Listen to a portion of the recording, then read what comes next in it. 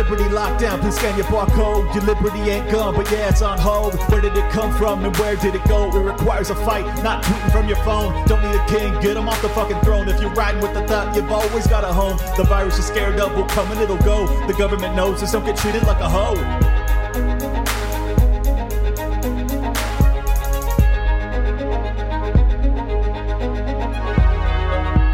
Welcome, everybody, to a live stream edition of Liberty Lockdown.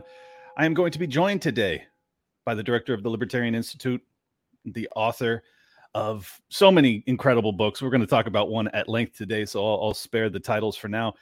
He is my friend. He is a legend. He is the greatest anti-war activist on the planet today. He is Scott Horton. I will bring him in just a second, but before I do, I want to thank our first sponsor for tonight's show, and that is CareerHackers.com. If you are in a position where your job is in jeopardy, because they want to force something in your body, or you just don't feel like you're on stable footing, this is your opportunity to become a better job applicant, and it costs you absolutely nothing. With inflation running rampant, it's a good opportunity to find a way to stand out in the crowd, and your first starting point will be the Daily Job Hunt newsletter, which will give you some information on how to become a better job applicant, and the way you sign up for that is by going to CareerHackers.com. Again, that's CareerHackers.com. Without further ado, Scott Horton, welcome in, sir. Hey, man, how are you doing? I'm good. I'm going to be honest with you. I spent much of my childhood having borderline panic attacks, if not outright panic attacks, when I first started to research nuclear weapons. So reading all of your transcribed interviews about this topic was not pleasant for me. Very, very concerning stuff. Yeah, I'm sorry about how big my head is compared to yours in this video too. I'm gonna try to sit back a little. It's funny because in real life, I think my head's like twice as big. I've got a giant noggin. I'm apparently way closer to my camera than you are here. Exactly. No.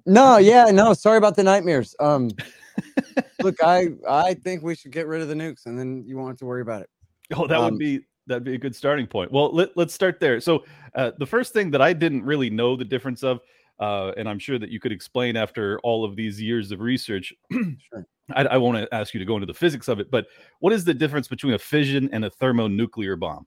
Yeah. Okay. So I'm actually going to break it into three for you. So okay. If you look at the two nukes that we used on Japan in World War II, Harry Truman used on Japan in World War II. The Hiroshima bomb was a uranium bomb, a simple gun type nuke, as they call it. And essentially it's kind of a long bomb, and you have a uranium pit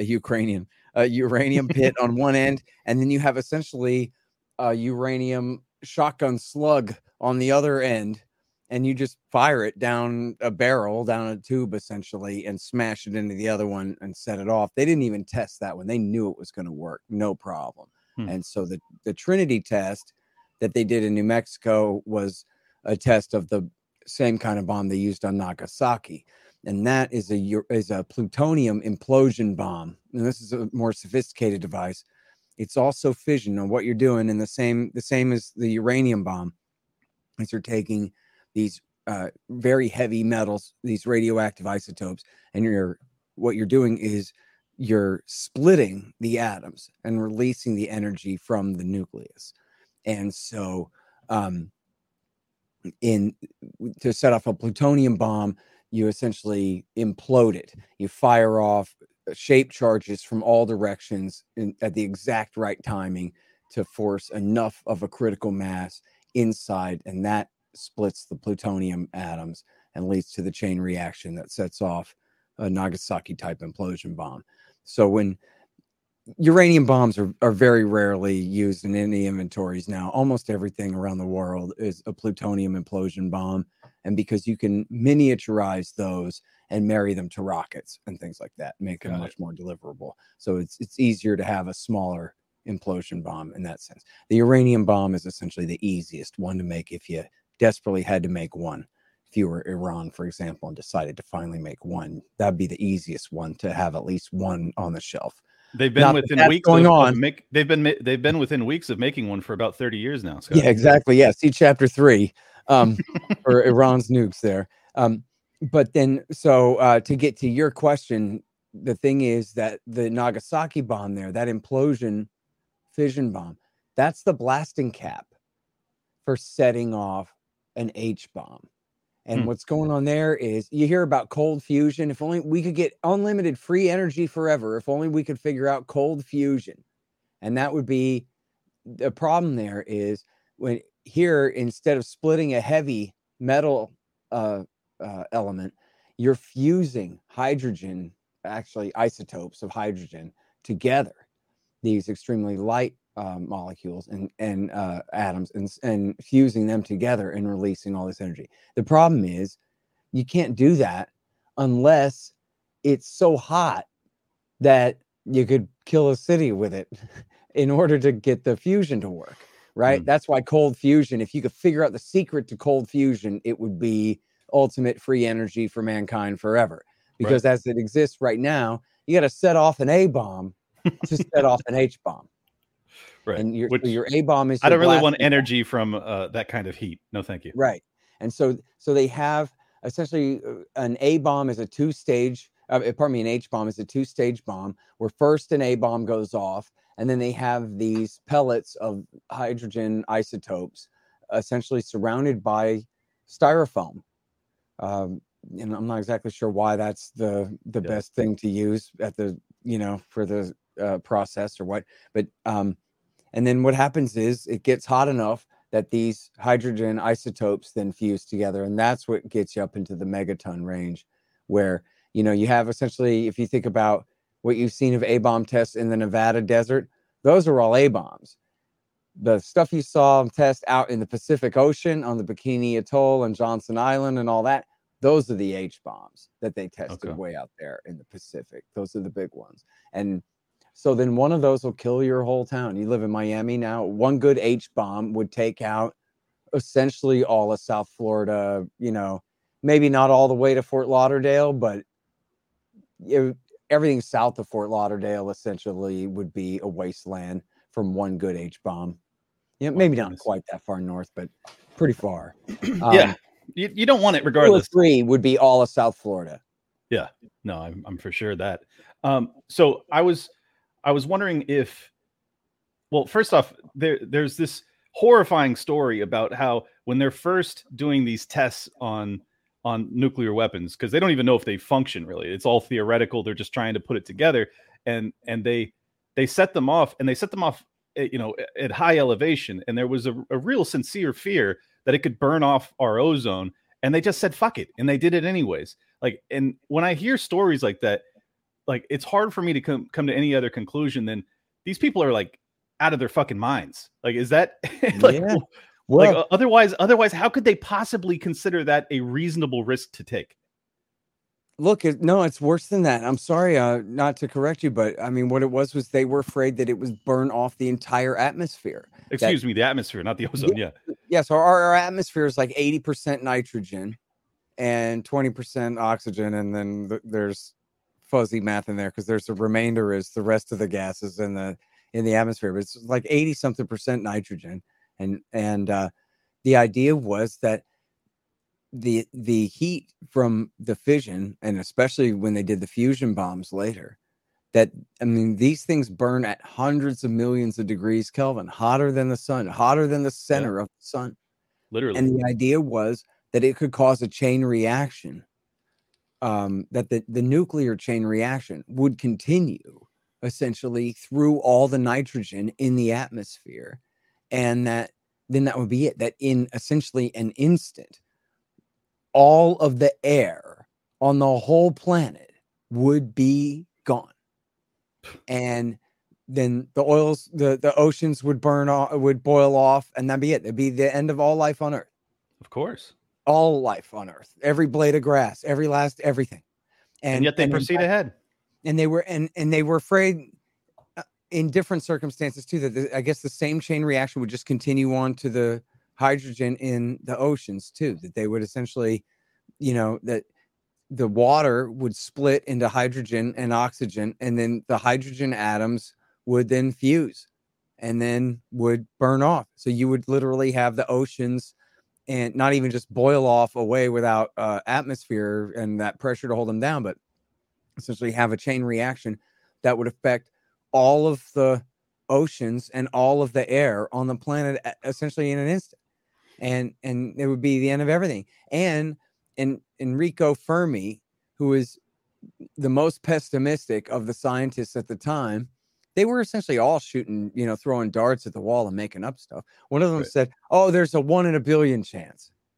Well, like, yeah, but how do you calculate that, right? Like, you're just making that up, right? And then the same. Now, Fermi was too. Fermi said he thinks there's a 1 in 10 chance that we're going to set the atmosphere on fire.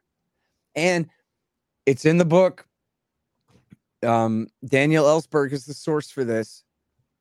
Boy, correct me if I'm wrong. I'm almost certain Daniel Ellsberg is the one who says this in the book, that Albert Speer told Hitler that, look, if we do this nuclear bomb thing, there's a risk we could ignite the atmosphere and end all life on Earth. And Adolf Hitler wanted nothing to do with it.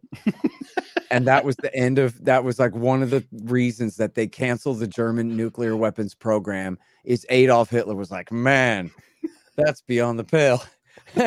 And so they just left it to the Americans to do it instead. But of course the Americans are the undisputed good guys in every conflict, so we have to just assume that they were right. Wise in that decision. I mean, it's so maddening to hear about this, and obviously this happened many decades before I even existed, but it's still just to think that there's this handful of people, especially when it's to create a weapon that ultimately didn't even need to be used, as we'll get into later. It's just horrifying. It's absolutely horrifying that we have such. I mean, I've talked a lot lately about this kind of technocratic takeover of the global governance that we exist under. But this is a kind of an early example of, kind of a technocratic view of things, where it's like, well, we are the smartest people on Earth, and we're just going to proceed ahead. And it's hard for me not to correlate this also to the Large Hadron Collider that just got turned back on yesterday. And I'm just thinking to myself, like, man, these people are probably again taking risks that are, apocalyptic in nature. It's like, yes, they're going to smash atoms together at speeds that they've never done in human history. And yes, it might create innovations and technology that we'll all benefit from, but there's also a chance that they create a fucking black hole. Like, and in the, with the nuclear project, that seems like that's what we were really risking. And I've heard them before. And, I guess you and I'll probably hear from these people after this interview too, that people go, yes, they're creating black holes, but they're really small. And don't be a coward, dude. Everybody knows they're fine. Look, you're so stupid. You don't understand the math. Trust me. They're really, really small black holes. And I was going, yeah, but a black hole is a black hole still, right? Like, you would call it something else if it was something else. And that seems like you could maybe turn Earth inside out with one of those, even if it was really small. I don't know, man. Well, the whole idea of a black hole is that it just consumes all matter around it. So if it gets to some threshold where it's at that stage, it'll just start to fucking eat everything around it. And we are that. It'll be on our planet. It just seems like a really dangerous risk. I remember Art Bell talked about the gray goo hypothesis, where they'll invent nanobots that essentially can eat anything and replicate themselves and are so efficient that the whole planet will just turn to one big gray goo over the course of like 2.5 weeks. And the nanobots will just consume the entire planet, and it'll be like this, exponential thing. They'll drink all the water in the oceans and eat the planet all the way down to where it's melting, Well, I don't want to go that dark, but I mean, these are real, like, serious questions, and I know it makes me sound like I'm fear mongering, but I lose sleep over this stuff sometimes. I'm like, we had people that were testing nuclear bombs that could have burned off the atmosphere. We have people that are currently today, like literally today, they are creating black holes on Earth, and it's just, I don't know, it seems crazy.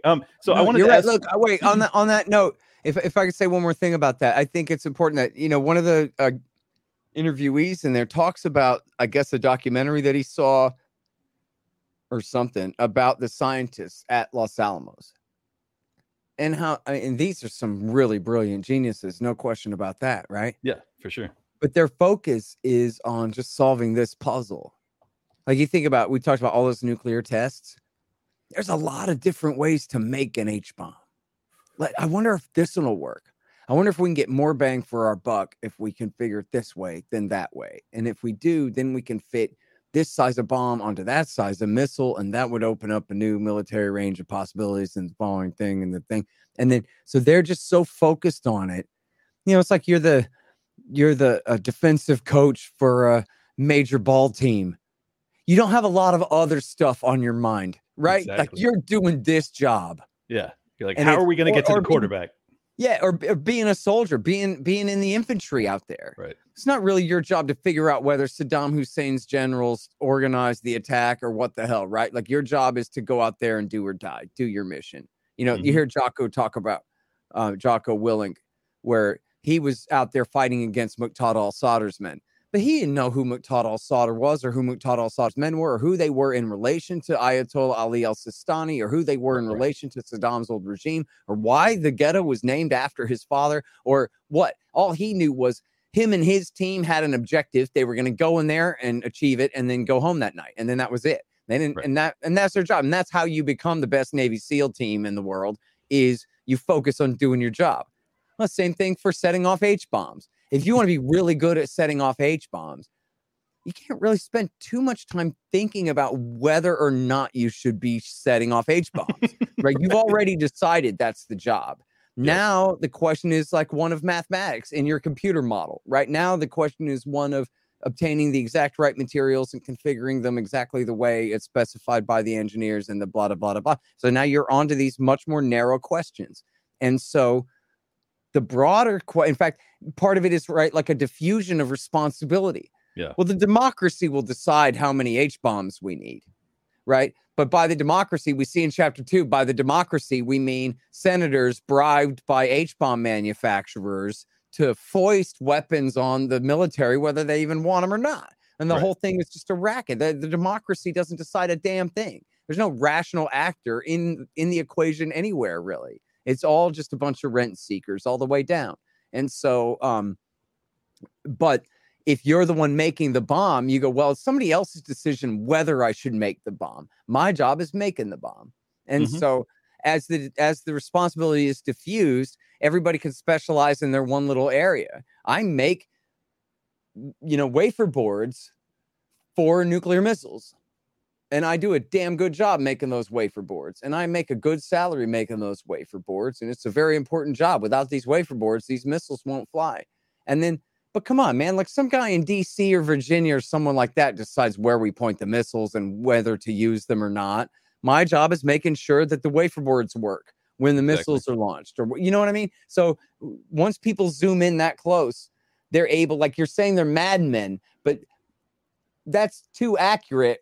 But from like zoomed all the way out, where you're looking at how they're acting in your reality, right? But in the world that they're living in, this is completely rational. This is just going to work in the morning.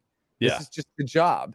And what are you going to do? Let somebody who's not as good at it as you do it instead? Of course, yeah. Someone's going to do the job. That's kind of the drug dealer motto. Exactly right.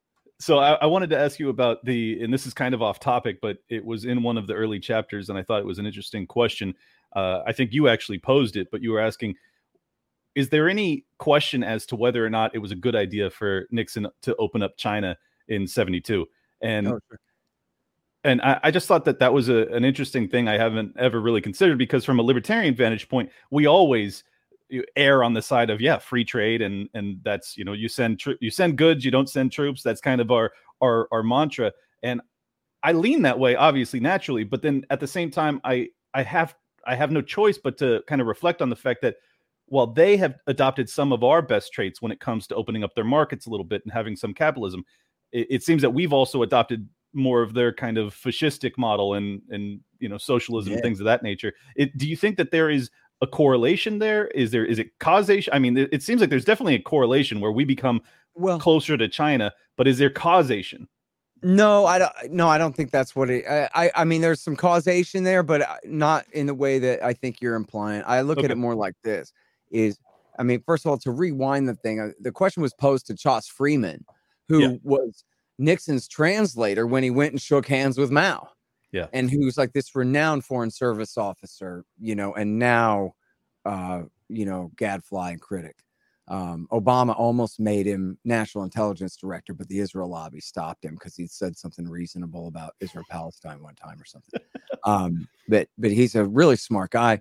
And so the way I posed the question was, and this is something that you hear from right-wingers a lot, that it was a mistake. Milton Friedman and all those guys said, if we introduce capitalism to China, then they will not only adopt capitalism, but they'll adopt property rights and freedom and democracy and the American way, along with markets and all of that. And then, so the right-wing critics now say that was a big mistake, because what happened was we taught them enough capitalism to be rich and powerful, but not enough freedom to be free. So now they're this evil authoritarian adversary that's also, flush with funds that they can use to confront us and all this. So, I think a lot of that is just overblown. But first of all, people got to understand, and this is something, I'll tell you a story if I got the time here. This is one of the reasons.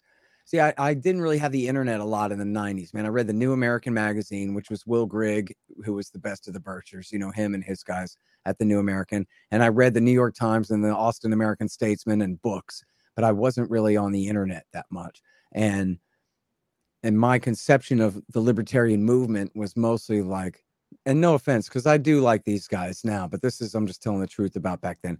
That was like, it was this Reason Magazine kind of blue pill stuff that I rolled my eyes at. I would rather hang out with militia guys because at least they care about the Branch Davidians, Right. That was what I cared about.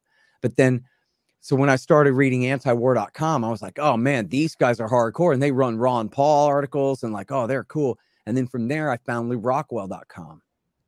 And one of the things that I liked immediately about Lew Rockwell was, for a libertarian, he's pretty right wing.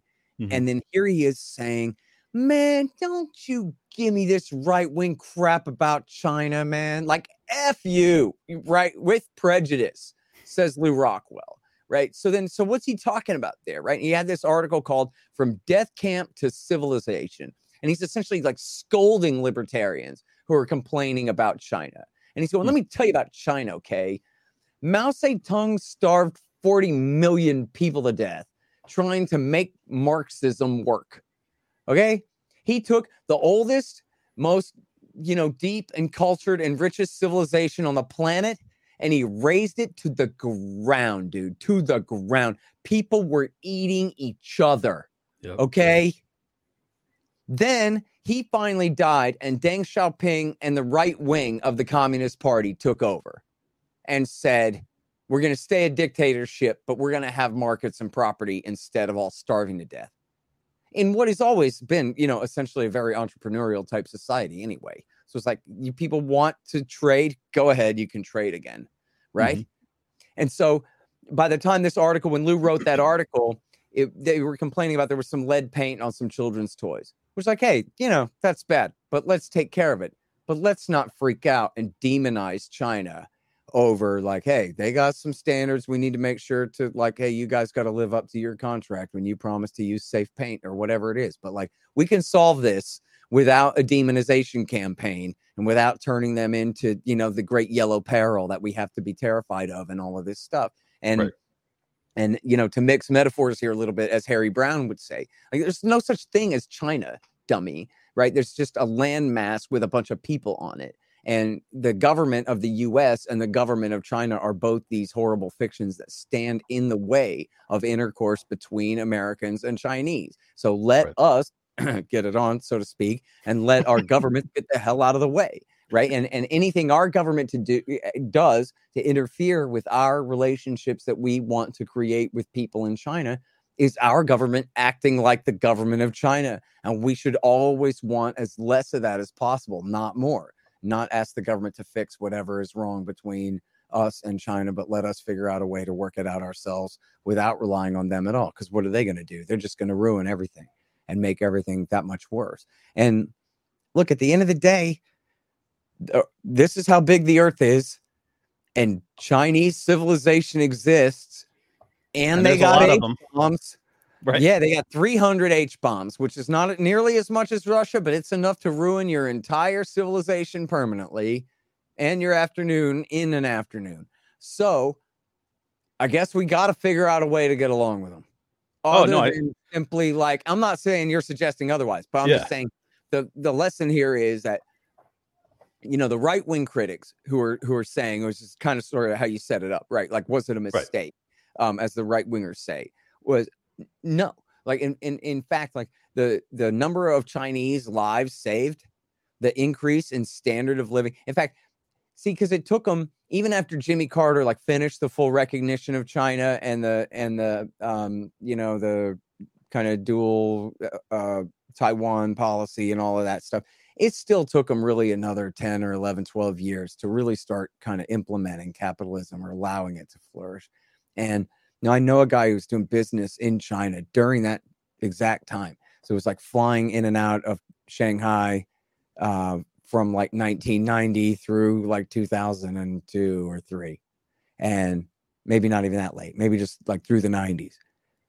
And told me like, man, you just wouldn't believe it to see essentially this small town turn into something comparable to Houston, Texas in 10 years. Mm-hmm. It's just unbelievable. No, it is. I mean, it's never happened before anywhere. It's almost as like a scientific experiment about like, does capitalism work versus does communism work or whatever? Like, well, we tried communism and everybody starved to death. Then we allowed for there to be capitalism, right? Not like implemented capitalism, but just allowed people to have property and trade it and keep the profit from it.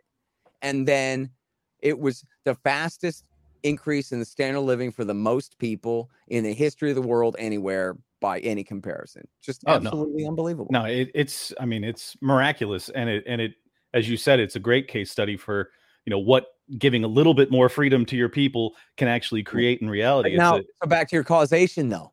Yeah. See, everything in the world is George W. Bush's fault, man. He ruined the whole 21st century, got this whole thing all off wrong. And the counterfactual is the most obvious one is, just if Cheney and Rumsfeld hadn't, and the neocons hadn't been there and just Colin Powell was driving the car, we'd have had a much better foreign policy. And he's obviously a war criminal and lied us into war with Iraq. But that was not his policy. They dragged him along for the ride. And yes, he should have resigned. I hold him responsible, but I'm just saying. And the real counterfactual would be, the opposite of W. Bush, not just with Cheney and Rumsfeld absent and Wolfowitz absent, but the opposite of W. Bush was Harry Brown, the libertarian candidate for president in the year 2000. And if Harry Brown had been the guy in the chair at the dawn of the 21st century, then he would have, one, given his Statue of Liberty speech every day until the whole world was bleeding out of their ears, right? But two, he would not be a blood-soaked, hypocritical, murderous monster while he was saying it. He would have meant every word of it about how we're doing everything we can to perfect liberty here in America. And you in the world, you're not doing enough. You're not doing a good enough job as being as libertarian as we're trying to be anyway. And then that would have been it. And instead of murdering people every day and lying to everybody about everything every day, he would have told everybody, like, actually, you can have what you want. You just got to allow other people to be free too, and we'll all be fine.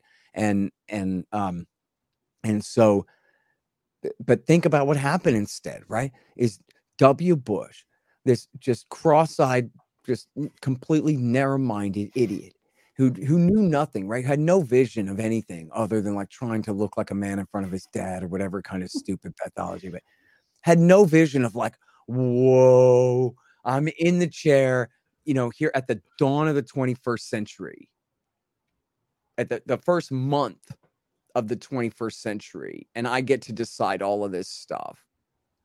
And like, what a responsibility. And instead, he just like used that as a gimmick. Like, oh, history has called us into action. Now we have to attack Iraq and all this crap. And so what he did was he took our slogans of not just libertarianism slogans, but American slogans of freedom and liberty and justice and peace and a future of progress. And the shining city on the hill. And all of that gone. Stuff. And then he launched aggressive wars and killed a bunch of innocent people and just absolutely made ridiculous fools out of all of us. And so, in Egypt and in Iran and in China and everywhere in the world, all of that stuff. I mean, honestly, like as bad as things were in the Cold War and all that, at least we did kind of have an excuse. You could believe that we believed it. They're like, hey, we were just trying to protect you from the commies, man. Sorry if we intervened and propped up your right-wing dictator, but at least we kept the Reds out, right? Something like that. But after 30 years of this post-Cold War, 40 years of this post-Cold War, 30, getting ahead of myself. Essentially, I mean, just think about it's just ridiculous to say now, right? It's completely hollow.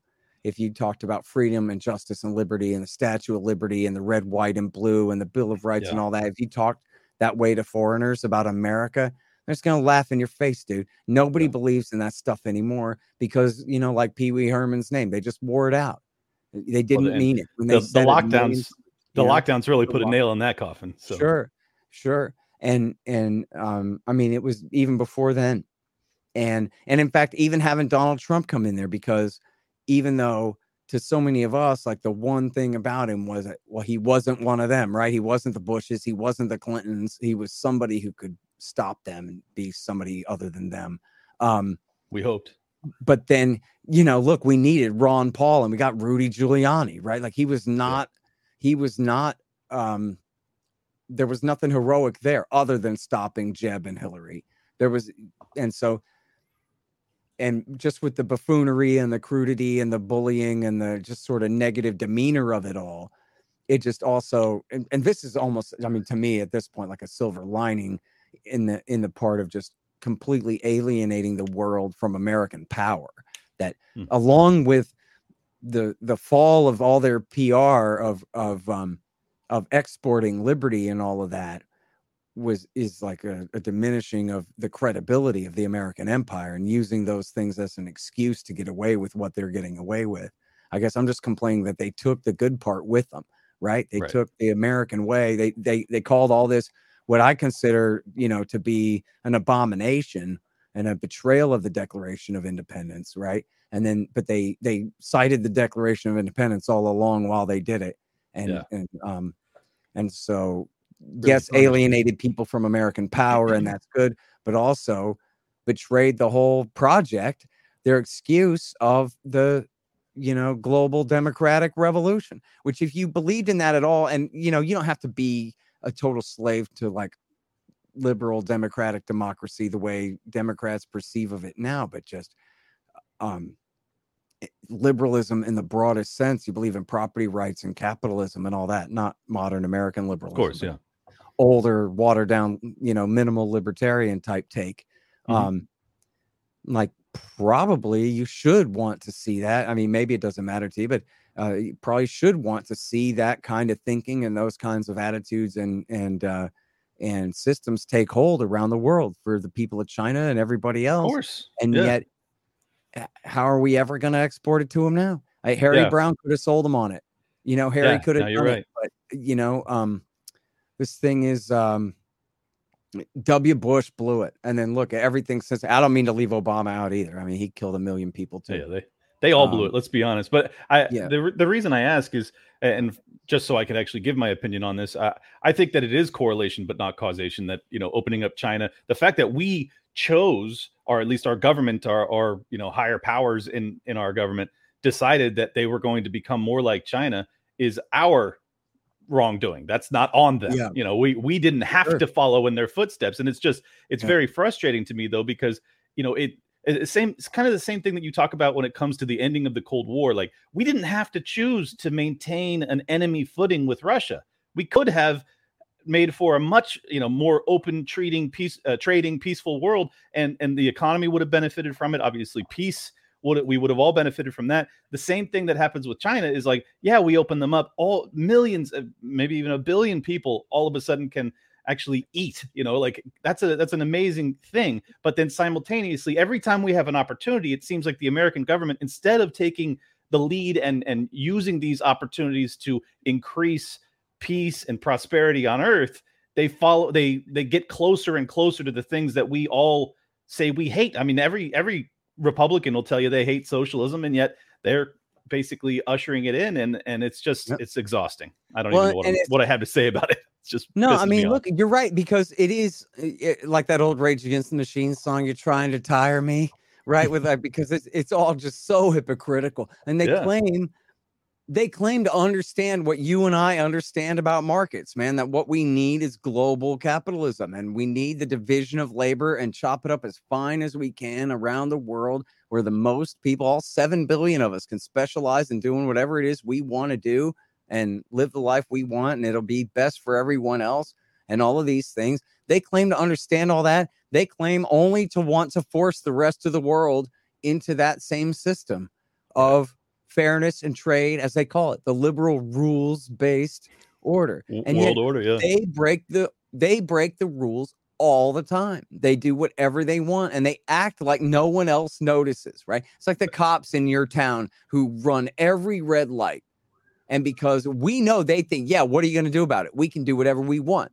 But they think that none of us notice, that they just have no regard whatsoever for the safety of the rest of us, when supposedly that's their only job. And they just get to run. You know what I mean? It's the same thing. They do it all the time. And so, you know, especially with the terror wars of the 21st century so far, I mean, they completely, as I said, they kind of wear out that entire argument while they're using it as their excuse for the policies that they're inflicting. And so here's a couple of good examples, in fact, would be, you know, the way that we've approached China.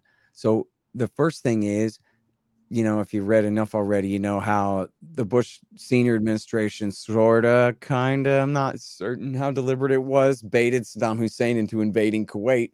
And then they used Iraq as the whipping boy for the first, you know, big precedent of America's post-Cold War policy, that we are the enforcer of the world law and we can do whatever we want. And when they launched Iraq War I and started, you know, releasing all the footage of flying missiles down chimneys and in windows and all of that stuff, it's the very few laser-guided bombs they used in that war, actually, but they got all the PR. The Chinese freaked out and were like, man, we need a revolution in military affairs here, and started building up their armed forces. And then in 1997, they were firing a couple of missiles off the coast of Taiwan and being provocative, but they had nothing like an invasion force, you know, capable whatsoever. They weren't really doing anything. But Bill Clinton acted all tough and sent 2 carriers, the 7th Fleet and whatever fleet, I don't know, 2 carrier battle groups through the Taiwan Straits in this big show of force. And they went, oh no. And then they launched another new revolution in military affairs and building up in response to that. And then I forget exactly. I think the third major one was in response to the spy plane that crashed, you know, had a crash in midair in the spring of 2001 with a Chinese plane that was forced down and had to land on Hainan Island or whatever it was. And so in other words, you know, I mean, imagine if the Chinese spy planes are 12 miles off of the coast of California, flying missions all day, spying on our assets in San Diego and whatever. We'd be freaking out. But we do this to them, and they're supposed to just sit there and take it. Right. And then, but they don't sit there and take it, right? They build up in response, and but we're creating the impetus for it. Yeah. Same thing with the nuke issue with Russia. I mean, George W. Bush tore up the anti-ballistic missile treaty. And Donald Trump tore up the Intermediate Nuclear Forces Treaty and the Open Skies Treaty. And, you know, he threatened to let the New START Treaty expire. The Biden people re-signed it, but they're saying now, geez, how can we re-sign it again when the sunset comes up, the way tensions are now? Well, the New START Treaty is the last treaty limiting long-range missiles and overall nuclear weapons stockpiles in America and Russia. And you can't say that Putin tore up the ABM treaty and Putin tore up the INF treaty. Well, there's an argument that Putin was violating the INF treaty, but then again, there's an argument the Americans were violating it first. Sounds like a reason to go back to the table, not tear the damn thing up. Yeah. And it was the Americans who tore up Open Skies. And look, Trump, you know, the root of all evil, supposedly, he was gone. Biden comes in and Putin says, hey, let's get back in Open Skies and START and the INF treaty.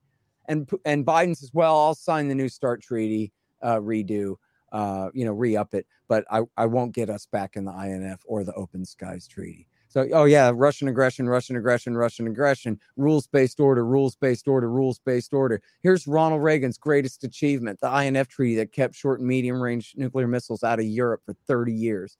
And now we're tearing that thing up when, for no good reason at all. And by the way, what happened when W. Bush tore up the anti-ballistic missile treaty in 2001, December of 2001, and said we're going to put anti-ballistic missile systems in Eastern Europe? Putin, we now know, and we could have anticipated then, launched a massive secret nuclear weapons program in Russia where they developed an entire new generation of nukes. As we talk about in the book there, they have a new heavy nuke that can carry 24 warheads, enough to kill every major city and military base in Texas with just one missile. Unbelievable. Kill every major city in Texas, and come around the South Pole where we have no defenses whatsoever, longer range. They claim to have, and I guess I'd take them at face value for this. I don't know why I would doubt them, really. They claim to have a nuclear-powered cruise missile that has essentially unlimited range, can fly anywhere in the world, around the world twice or whatever to get around defenses and go around the back way and hit whatever target they want. A nuclear-powered torpedo and silent, so therefore silent and H-bomb torpedo. So sail that into the middle of San Francisco Bay or any American naval base in the world and blow them up that way.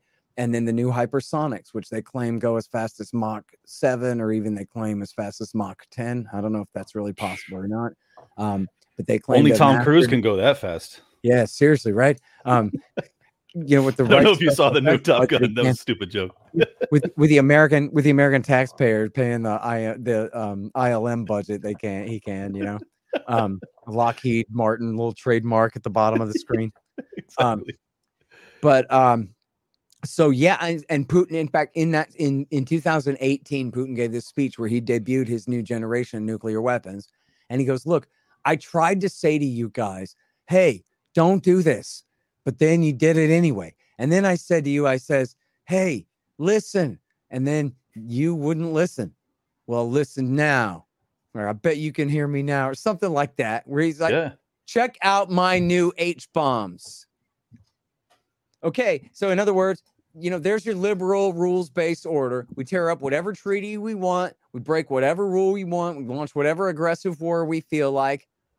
And then we expect everybody else to obey the rules that we break. And whenever they actually react in one way or another, then they're the aggressors, and we're, again, the defenders of the liberal rules-based order. Always the narrative they run with, of course. I actually have a quote from Putin today, but let me thank one more of our sponsors real quick, and that is Young Americans for Liberty.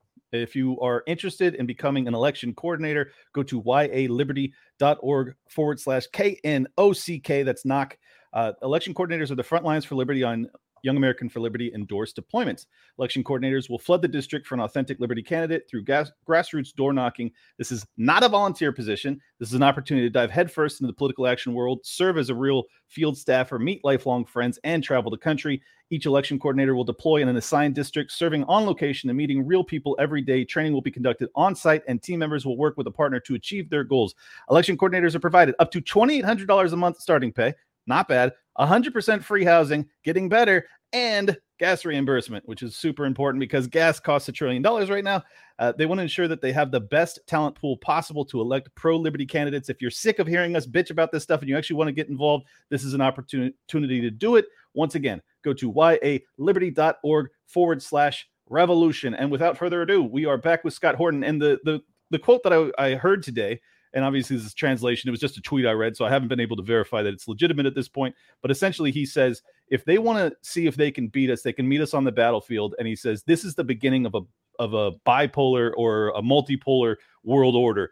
And I believe him when he says it. Like, I think that Russia and China and Syria and these, the Axis, if you will, they are serious about making this a bipolar world order. And I think that it's inevitable. And I think that it would be best if we could allow it to happen without us ending life on Earth. Do you think that they are committed to that path? Because it sure seems to be the case.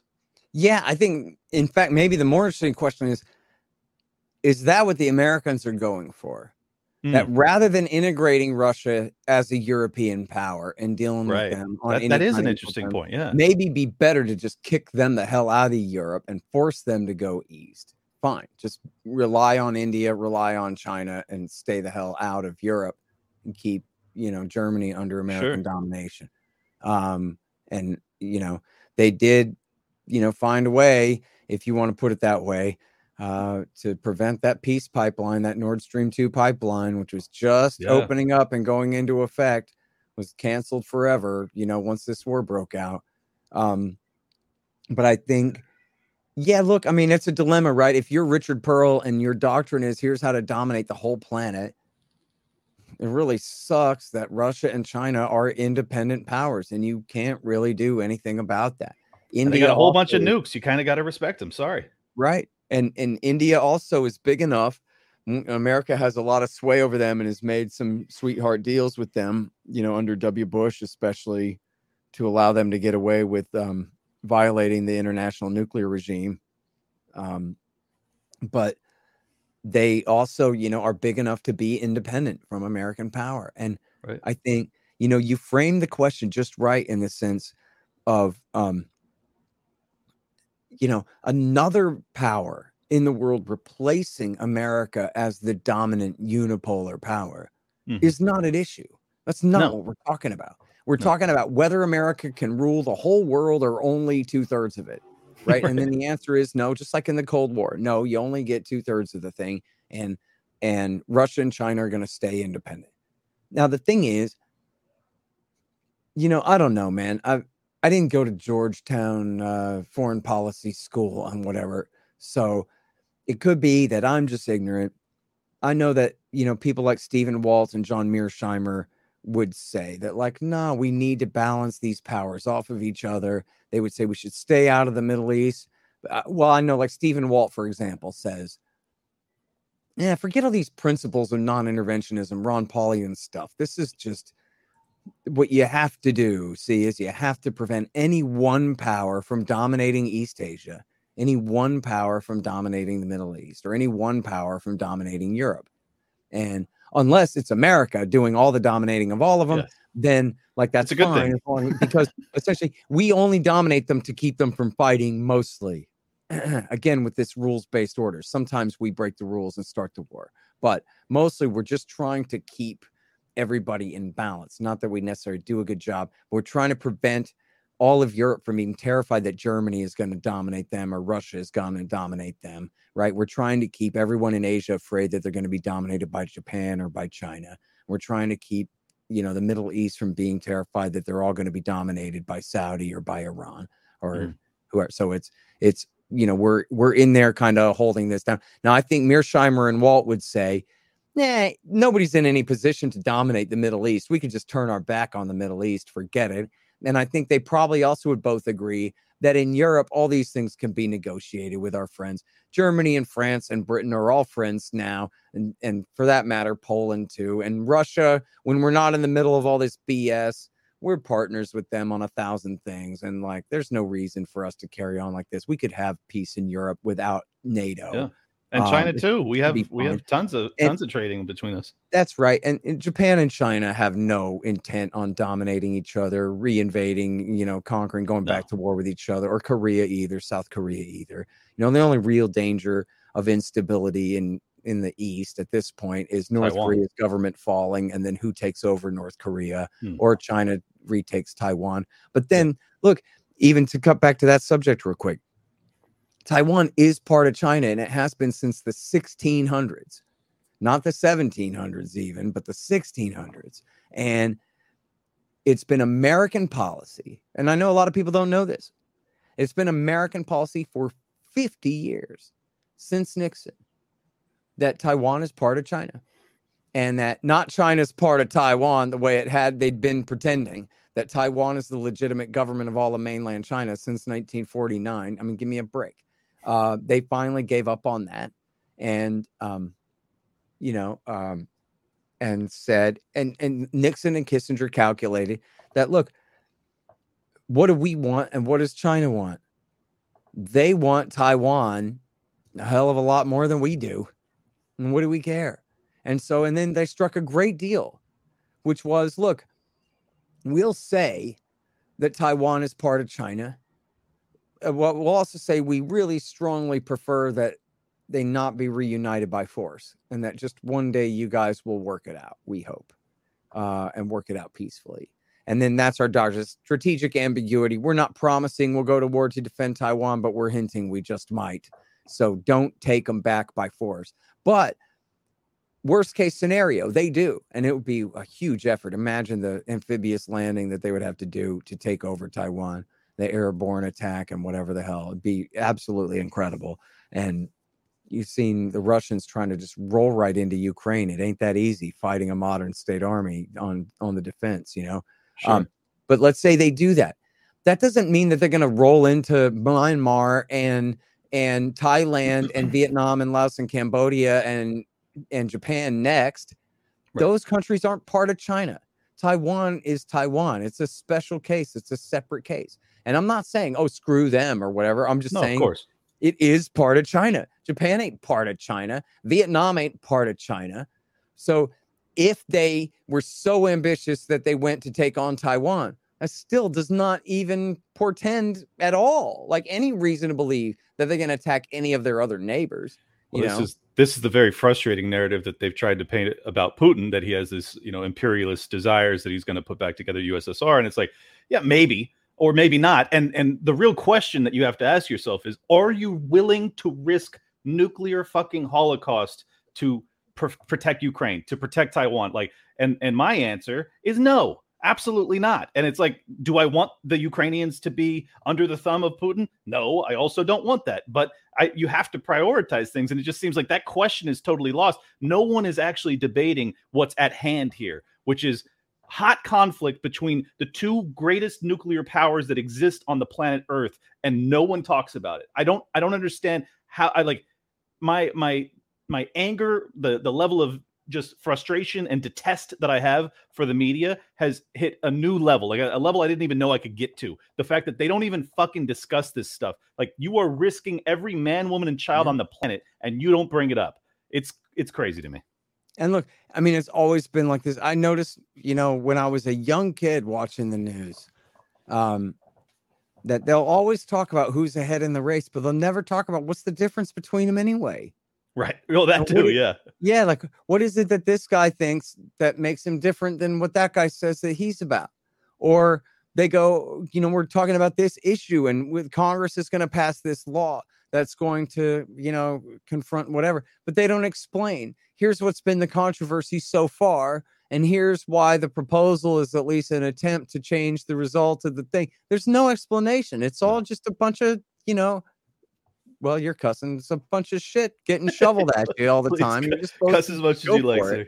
It's worthy. So, yeah, it is like that. And it's, I'm going to get canceled for this. I don't, it's just a correlation. I'm not saying causation, but it is kind of weird. I don't know if you saw that clip from a couple of months back now. This war's dragged on so long already. At least we're not dead yet. But there's this clip of the White House press corps. And it's all these very pretty 30-something, well, I don't know how very pretty, but it's all these pretty 30-something-year-old reporter ladies saying to, Redhead was still there, I guess. Jen Psaki was still there. And the whole front row is all these women reporters from the papers and from especially TV. And they're all saying, why won't we give Ukraine more weapons? What's the holdup? Why aren't we doing more? Why aren't we doing more? Why aren't we doing more? Shouldn't we escalate? Shouldn't we threaten Putin? Shouldn't we do this? Maybe we should bomb Moscow. What do you think, lady? And they are just absolute, just blood dripping from their fangs, hawks. And every question is framed. Why is America's response to this attack so weak and anemic and not enough? And what are you going to do something more robust? Yeah, exactly. That we can, And then Ryan Grimm from The Intercept stands up and goes, "Hey man, like, are we going to try to negotiate at all? Maybe are you going to spend? Yeah, like maybe we can." And like, I don't know, man. I don't want to like extrapolate too much out of this, but like I had a couple TV news anchors in my cab back when, I met them before. And I think we've all watched TV news anchors on TV. TV news anchors aren't really journalists very much, right? They're anchors. And even TV journalists, a lot of them are the kind of people who in high school, they were like probably B students or like A- type students, but especially like they look good in nice clothes and things like that is sort of they can their read talent, a script right? well. That's basically the main criteria. Yeah. And so like, I don't know I guess there's no one to say to these people that like, you know what do you really know about it? Other than Putin reminds you of Donald Trump and Donald Trump reminds you of your dad and you're upset or whatever your problem is. Like, what do you know about the Ukraine, which I know for a fact 6 weeks ago you thought was a region of Russia already? For sure.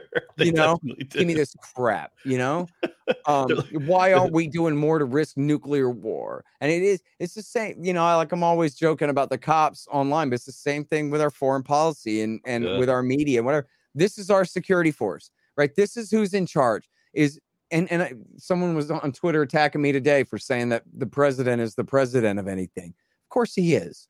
Of course he is. He and his national security advisor and his secretary of state and his secretary of defense are absolutely the ones calling these shots. Their joint chiefs of staff are absolutely the ones who have the decision-making power on this. And I'm sorry if that fills you with dread and you would like to believe that somewhere there's like a big oak table with some skull and bonesmen around it and they're actually someone's in charge here besides senile old Biden.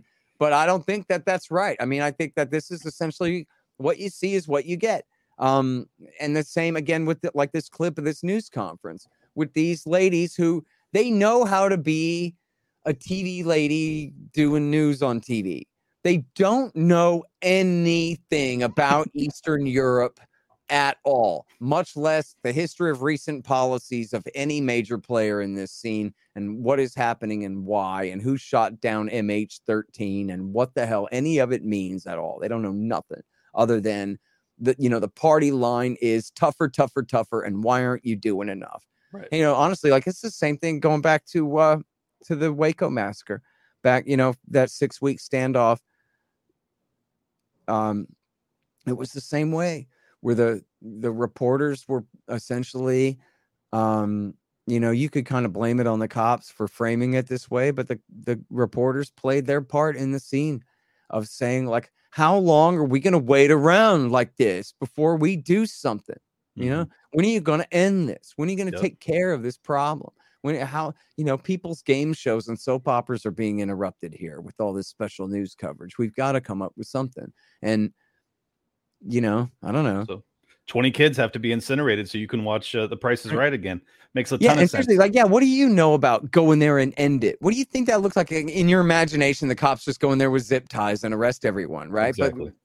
But that ain't what it looks like when I think that's what the media thinks when they're asking these questions, or with the White House reporters. They're like, just go in there and zip tie Putin's hands and get him out of there. It's like, look, you're calling for nuclear fucking war, because I honestly believe that like if Putin's back is against the wall to the extent that like he's been very explicit, he's like, look, we will go nuclear. And I wanted to ask you about this escalate to de-escalate policy, which I guess the Russians and Putin have kind of popularized that.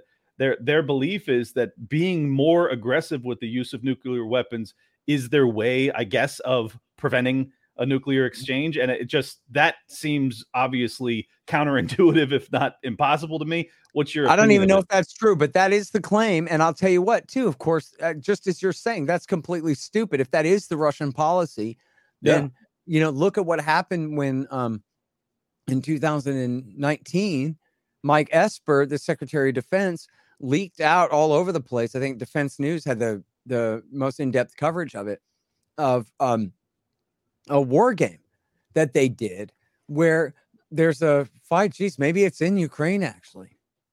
And the Russians use a nuke on their policy of escalate to de-escalate, to warn us. In other words, they'll use a nuke to show that they mean business and they're willing to use a nuke. We might have thought they wouldn't. Now, here they are using one And so the message is loud and clear. That was a little one. If we'll do that, we might use a bigger one too. So you Americans better back off. So Mike Esper did this war game where America immediately nuked them back. And then, leaked that out and put that out and said, let the Russians know that escalate to de-escalate won't work. Escalate on us will lead to escalate on you. And we will not de-escalate. We will not be intimidated. We will use a bigger bomb in your country. And then I forget if it was the same news story or a separate news story where they did one where a war game where they said if Russia was to nuke Ukraine, then America would nuke Belarus. And then that would be the demonstration to Russia. That's us escalating. Now they better de-escalate. Now you see how where do you think that goes? Work on us at all, but it will work on them though.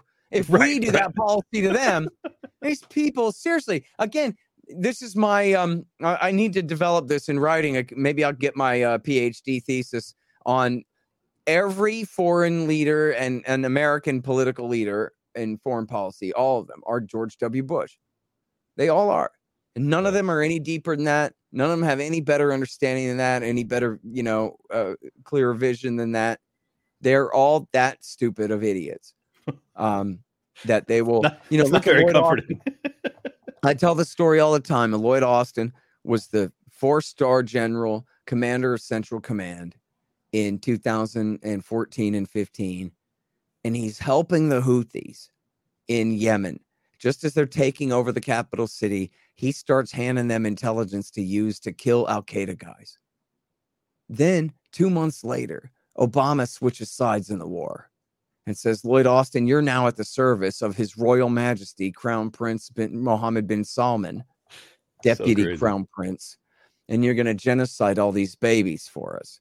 So we need to placate the Saudis over the Iran deal. And Austin was pissed. And I know this from Mark Perry, who was a very connected Pentagon reporter who knew these CENTCOM guys real well. And Lloyd Austin was so mad. And he wanted to write an angry letter to Obama, like denouncing him. How can you do this? And his friends stopped him from doing that. But he, to some degree made his discontent known. Mm-hmm. And then he went right back to work, man. And he did the job that Obama hired him to do, which was commit genocide against the civilian population in the name of removing this group of people, the Houthis, who he had just been allying himself with 2 months ago. Now here he comes back to power a year and a half ago with Biden, is named Secretary of Defense, and you would think the first thing out of his mouth is, Your Highness, we got to end this war in Yemen, man. I never wanted to do it in the first place. Remember how we're fighting for Al-Qaeda instead of against them now? And what the hell is that? So let's stop it. If he said that, Biden told him, shut up, forget it, we're not doing that. And then that was a year and a half ago, and he's still the Secretary of Defense. He didn't resign and say, I'm afraid of what Jesus is going to do to me when I die for this, and I will not be a part of it anymore. He didn't say that. He just clicked his heels and went right back to work with a 4-year break in the middle. He comes right back to doing the same damn job again, the one that we know he objected to, and we know that he knows better than you and I. Of course. How the Houthis are the enemies of Al-Qaeda. And how useful they were to America at that time. You can't make this stuff up, man. It's unreal, honestly. It really is.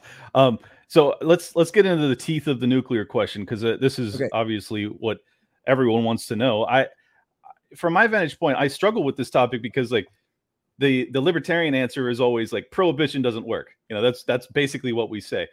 However, we all kind of agree that murder should be illegal. We don't believe that the state should be enforcing it, but you should certainly have the right to kill your assailant and perhaps have some sort of retributive justice or something like that.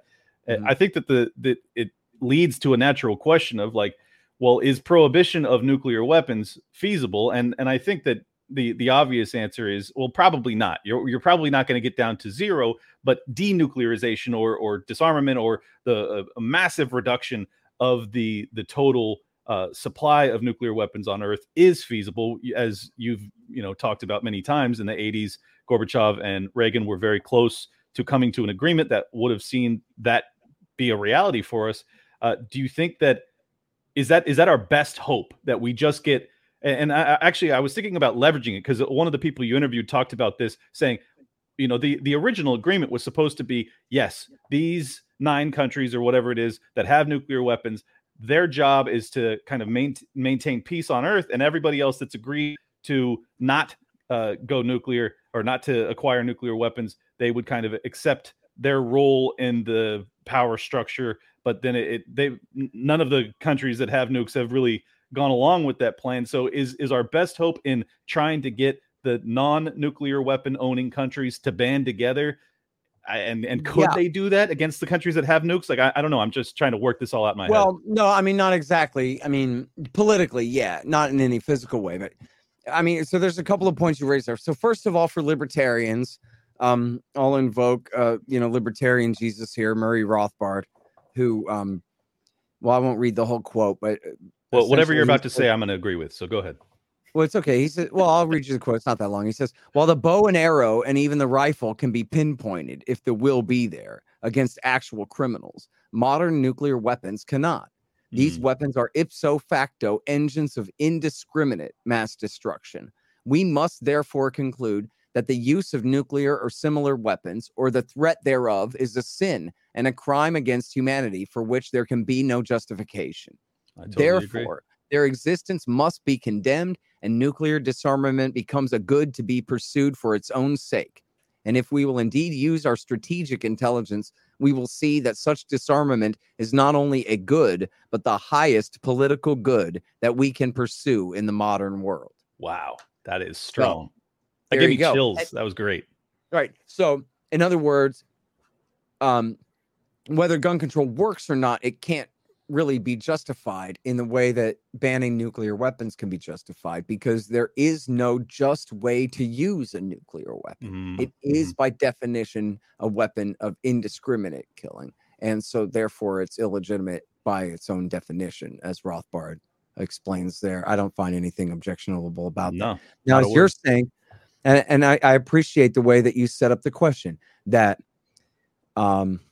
and, I guess in a way, too, this is a way of pleading guilty, that I put what seems, at least at first glance, like maybe a foolish sounding title on this book, Time to Abolish Nuclear Weapons. It's the kind of thing that when people hear that at first glance, book by its cover sense, it sounds naive and utopian. And what are you going to do? You can't abolish nukes and this and that. But there's a few things about that, right? Well, first off, it is time to abolish nuclear weapons. Whether it's feasible or not is a separate question. Well, yeah, but still, and I see on Twitter like that a lot of people, their immediate reaction is like, "Yeah, right, you're stupid." Like it just. I got it in my replies today. Yeah. And which is fine. Like and I knew I did this with the other books too. Time to get out of Afghanistan, or Time to End the War in Afghanistan, Time to End the War on Terrorism. If you read those books are my history of those wars. Right? The books are not the case for getting out.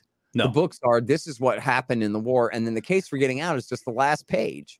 Right. But I still titled them that because that's the point. Damn it. And I want, even if you never get around to reading the thing, I at least want to inculcate you with the idea that somebody wrote a whole book about let's quit. You know what I mean? Like that's the bottom line, even if it's only the last page.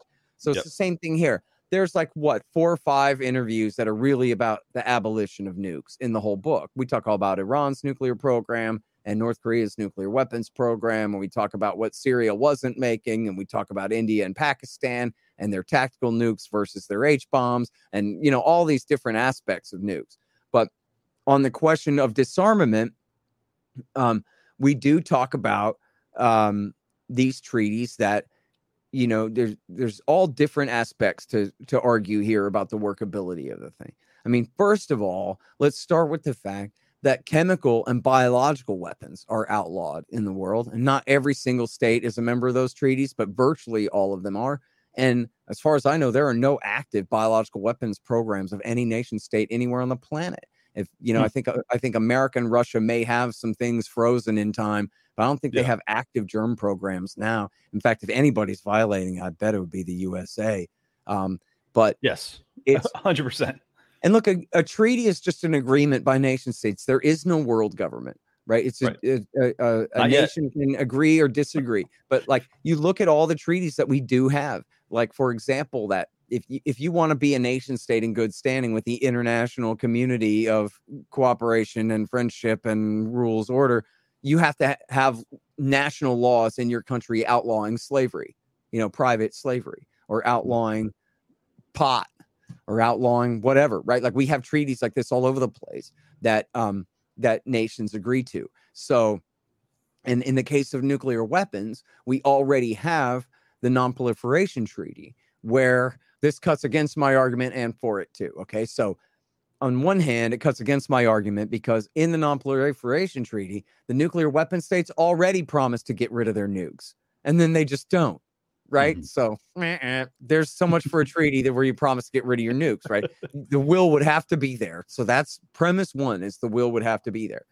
However, the Nuclear Non-Proliferation Treaty of 1968 has done an essentially absolutely splendid job, an incredible job of keeping the rest of the states of the world, the non-nuclear weapon states of the world, from cheating or getting nukes. Now, India and Pakistan and Israel and North Korea have nuclear weapons outside the Non-Proliferation Treaty, but the first three of those never signed it in the first place. They didn't violate it to get their nukes. They just had not signed on to it.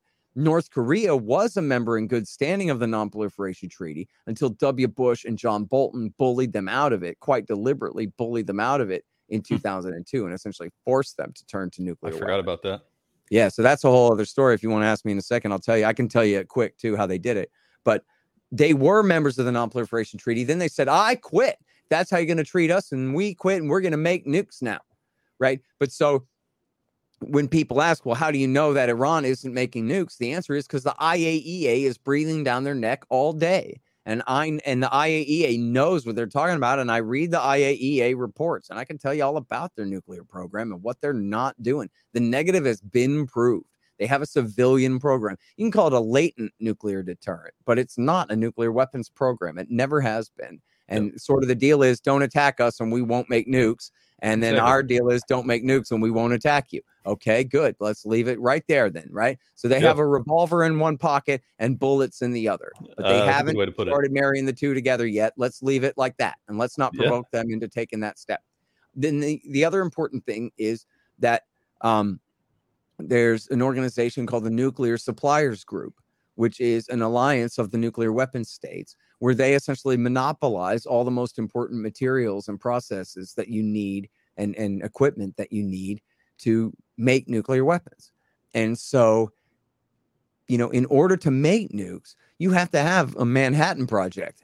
You essentially have to be a nation state to make a nuclear weapon. There's no way to do this in your basement, the way they said about Iraq that, oh, no, I have my centrifuge buried in my garden, and then I'll be able to just spin up a nuke for you as soon as the inspectors turn away and this kind of crap. It's just a little more complicated than that. Yeah. So essentially, you can't cheat without everybody knowing that you're cheating. And then at that point, then we decide what to do. But so, to go back to what you mentioned about Reagan and Gorbachev at Reykjavik, most people don't know this story, but I think it's very important that, Ronald Reagan especially is sort of this conservative icon now, as looked at as, a great leader of our era and all this kind of thing. And he did, I give him credit right now, and I'll give him credit in the book too. I do give him credit in the book, and I'll give him credit now that he did oversee the end of the Cold War. That was him and Gorbachev that did that together. And he was a hawk, man. When he came into power in his first administration, I guess Andropov had started it in putting medium-range missiles into Europe. And Ronald Reagan was like, really? And just poured in the Pershings and started developing the MX missile, which is the cruise missile, I think. Yeah, it was a cruise missile. And all of this stuff, and just started pouring missiles into Europe. And then he decided he was on a mission from God to get rid of nukes. And he went and he made the INF treaty that Donald Trump tore up and got us out of. That was Ronald Reagan's great achievement, that removed all short and medium range missiles from Europe for 30 years, from 1987 until Donald Trump tore it up. And so in 1986, when he had already, was starting to build this relationship with Gorbachev, and they were beginning to end the Cold War. But the Soviet Union was still standing. The wall didn't come down in Berlin until 1988, the end of 88. And that was really the very beginning of the fall of the Soviet Union, which still took another 3 years. It wasn't until, another 2 full years after that. Right. 90. No, another 3 full years after that, the end of 91. And so this is 86, when everybody thought the USSR was going to last through the end of the century, except just Raimondo. But everybody else was saying it's, assumed that it was going to last. Well, Reagan, and I say it because it's important, that it was still the commie red world empire that ruled all of Eastern Europe and South Asia and was the commie menace. And it was a totalitarian state. That's not imperialist propaganda. That's true. And Reagan was willing to sign a deal to abolish all nuclear weapons. Incredible. With not the red, white, and blue Republican Russians, but with the Soviet red communists. And what happened was, and Joe Cirincione told me the story, it's in the book. George Shultz was the Secretary of State, and he told the story to Joe Cirincione himself. And it was the only people in the room was Gorbachev, Reagan, Shultz, and the translator. And Reagan says to Gorbachev, hey, man, let's get rid of all the short range and medium range missiles. And Gorbachev says, yes, let's do it. I'll tell you what, let's get rid of all the long range ones too. And Reagan turns to Shultz and says, can we do that? And Shultz says, yes, Mr. President, we can do it. Let's do it. And Reagan says, okay, let's do it. So they start talking about it. What's this treaty going to look like? How are we going to do this? And they have an idea. And essentially, I forget how much of this is like Cirincione editorializing versus how much of this is exactly what Shultz told him about, like how it would work. But essentially how it would work would be America and Russia. And this is when we each had 25,000 or 40,000 each, or 35,000 each, something like that. Yep. Total of 70. What would happen is we would reduce our stockpiles all the way down to 200 each. And then that would make us equal at parity with Britain and France and China and Israel. And then, India and Pakistan have a bit fewer. This is before India and Pakistan were nuclear armed, and North Korea. But we would be at parity with Britain and France and China and Israel. And then we would essentially work on disarming from there. See if we can get down to 100, see if we can get down to 50, see if we can get down to 10. And then America and the Soviet Union, if we're doing this hand in hand, Reagan and Gorbachev are doing this together, his successor, H.W. Bush and Yeltsin, they're doing this together, then that means we can lean really, really hard on China and Britain and France and Israel, that you're going to disarm too, our good friends. We're really doing this, and we insist that you come with us. And then that would be doable, right? And then you have, just like you have now, you would have the International Atomic Energy Agency would inspect everybody's nuclear facilities and would keep account on all their nuclear materials and would make sure it's not being diverted to a military purpose. And no, nobody thinks that the fairy princess is going to come and uninvent the technology of nuclear weapons. Nobody thinks that, this is all some kind of magical cure. Nobody here's arguing for a world government monopoly on nuclear weapons, which that was a plan back in the Kennedy years. You can find State Department document 7277, where they said, we'll just have America and Russia will all give our nukes to the UN. And then that's not what we're talking about here. But the reality is there are enough separate nuclear power states, nuclear technology states that could make nuclear weapons, that if any one nuclear state cheats, then the others could rearm. Right. The most important thing here, man, is disarming what Ellsberg calls the doomsday machine. Yes. And that is the capability of these nuclear weapon states to destroy all of mankind. And that's the threat of a major nuclear war, even a somewhat limited nuclear war. If you had 50 or 100 nukes go off, say between India and Pakistan, that could be enough to cause nuclear winter. Yeah. And that means essentially the soot and the smoke goes up above the clouds into the stratosphere, where it can't be rained out and where it'll take 10 years for it to just float back down the hard way. And and it'll block out the sun. It'll reduce global sun temperatures, or global temperatures depending on. We'll have famine. Computer model, it'll lower everything by 10 degrees. You have winter in the summertime, and so all the crops fail, and you have famine, and you got a population of going on 8 billion people in the world. What's it, 7.5 billion people now? Almost 8. And so that requires for the division of labor to keep humming along. No asteroid strikes allowed, right? Like, we can't have that kind of disruption. We can't have the Yellowstone super volcano go off, because people are going to die all over the damn world if it does. Well, same thing here. You just can't have a nuclear war of this much. So how about, look, you guys hold on to 5 or 10, and we'll hold on to 5 or 10. Perfect. That'll be enough to make sure nobody uses them on each other, hopefully. But it'll be enough that worst case scenario, we don't kill all of humanity and set the survivors back 1,000 years. We don't have it where, I mean, look, seriously. And it shouldn't be that hard to imagine. It is low chance, but exceptionally high risk. Okay. I'm not trying to be too alarmist about this, but we shouldn't just put it out of mind either. Imagine the United States of America after a nuclear war with, say, China. Russia maybe is too much for you. We get into a nuclear war with China. They got 300 nukes. That's all of our important bases in the world, or certainly in the Pacific.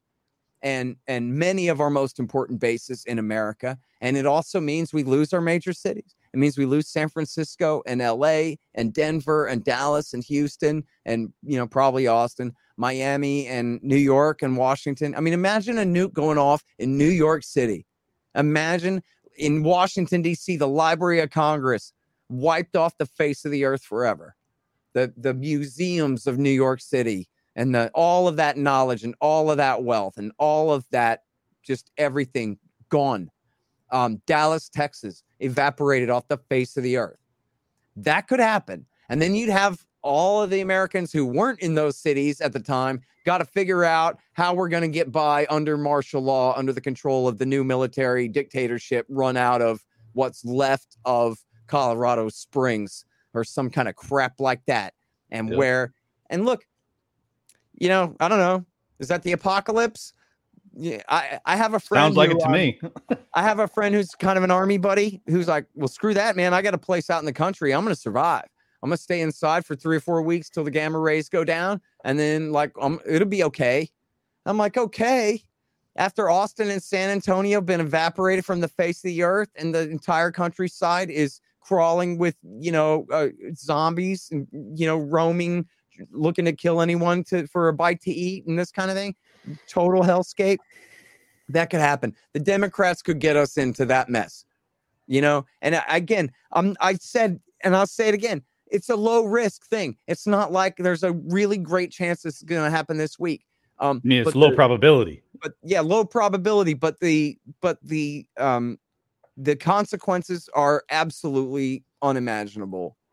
Hell, beyond any horror movie you could imagine. Again, where the nukes that they used, the nuke that they killed 75,000 people with at Nagasaki is the blasting cap to set off the nuke that would go off over your city, right? And it would maybe they would shoot 2 or 3 at Miami, but they'd only just need the one. Oh yeah, it's game over at that point. And it's yeah. So look, and it's also true too that the Biden government now has us in a state of nuclear tension with Russia that's as high as it's been since 1983, since the first Reagan administration, where he was coming in talking tough before he saw The Day After. Have you ever seen The Day After? The movie? Yeah. Oh yeah. Oh yeah. So for people who haven't seen that, you can watch on YouTube. They'll show you just the attack scene. You don't have to watch the whole thing, but they show at the beginning what it would be like for, I think it's supposed to be Missouri. Or Kansas City, Missouri, gets nuked.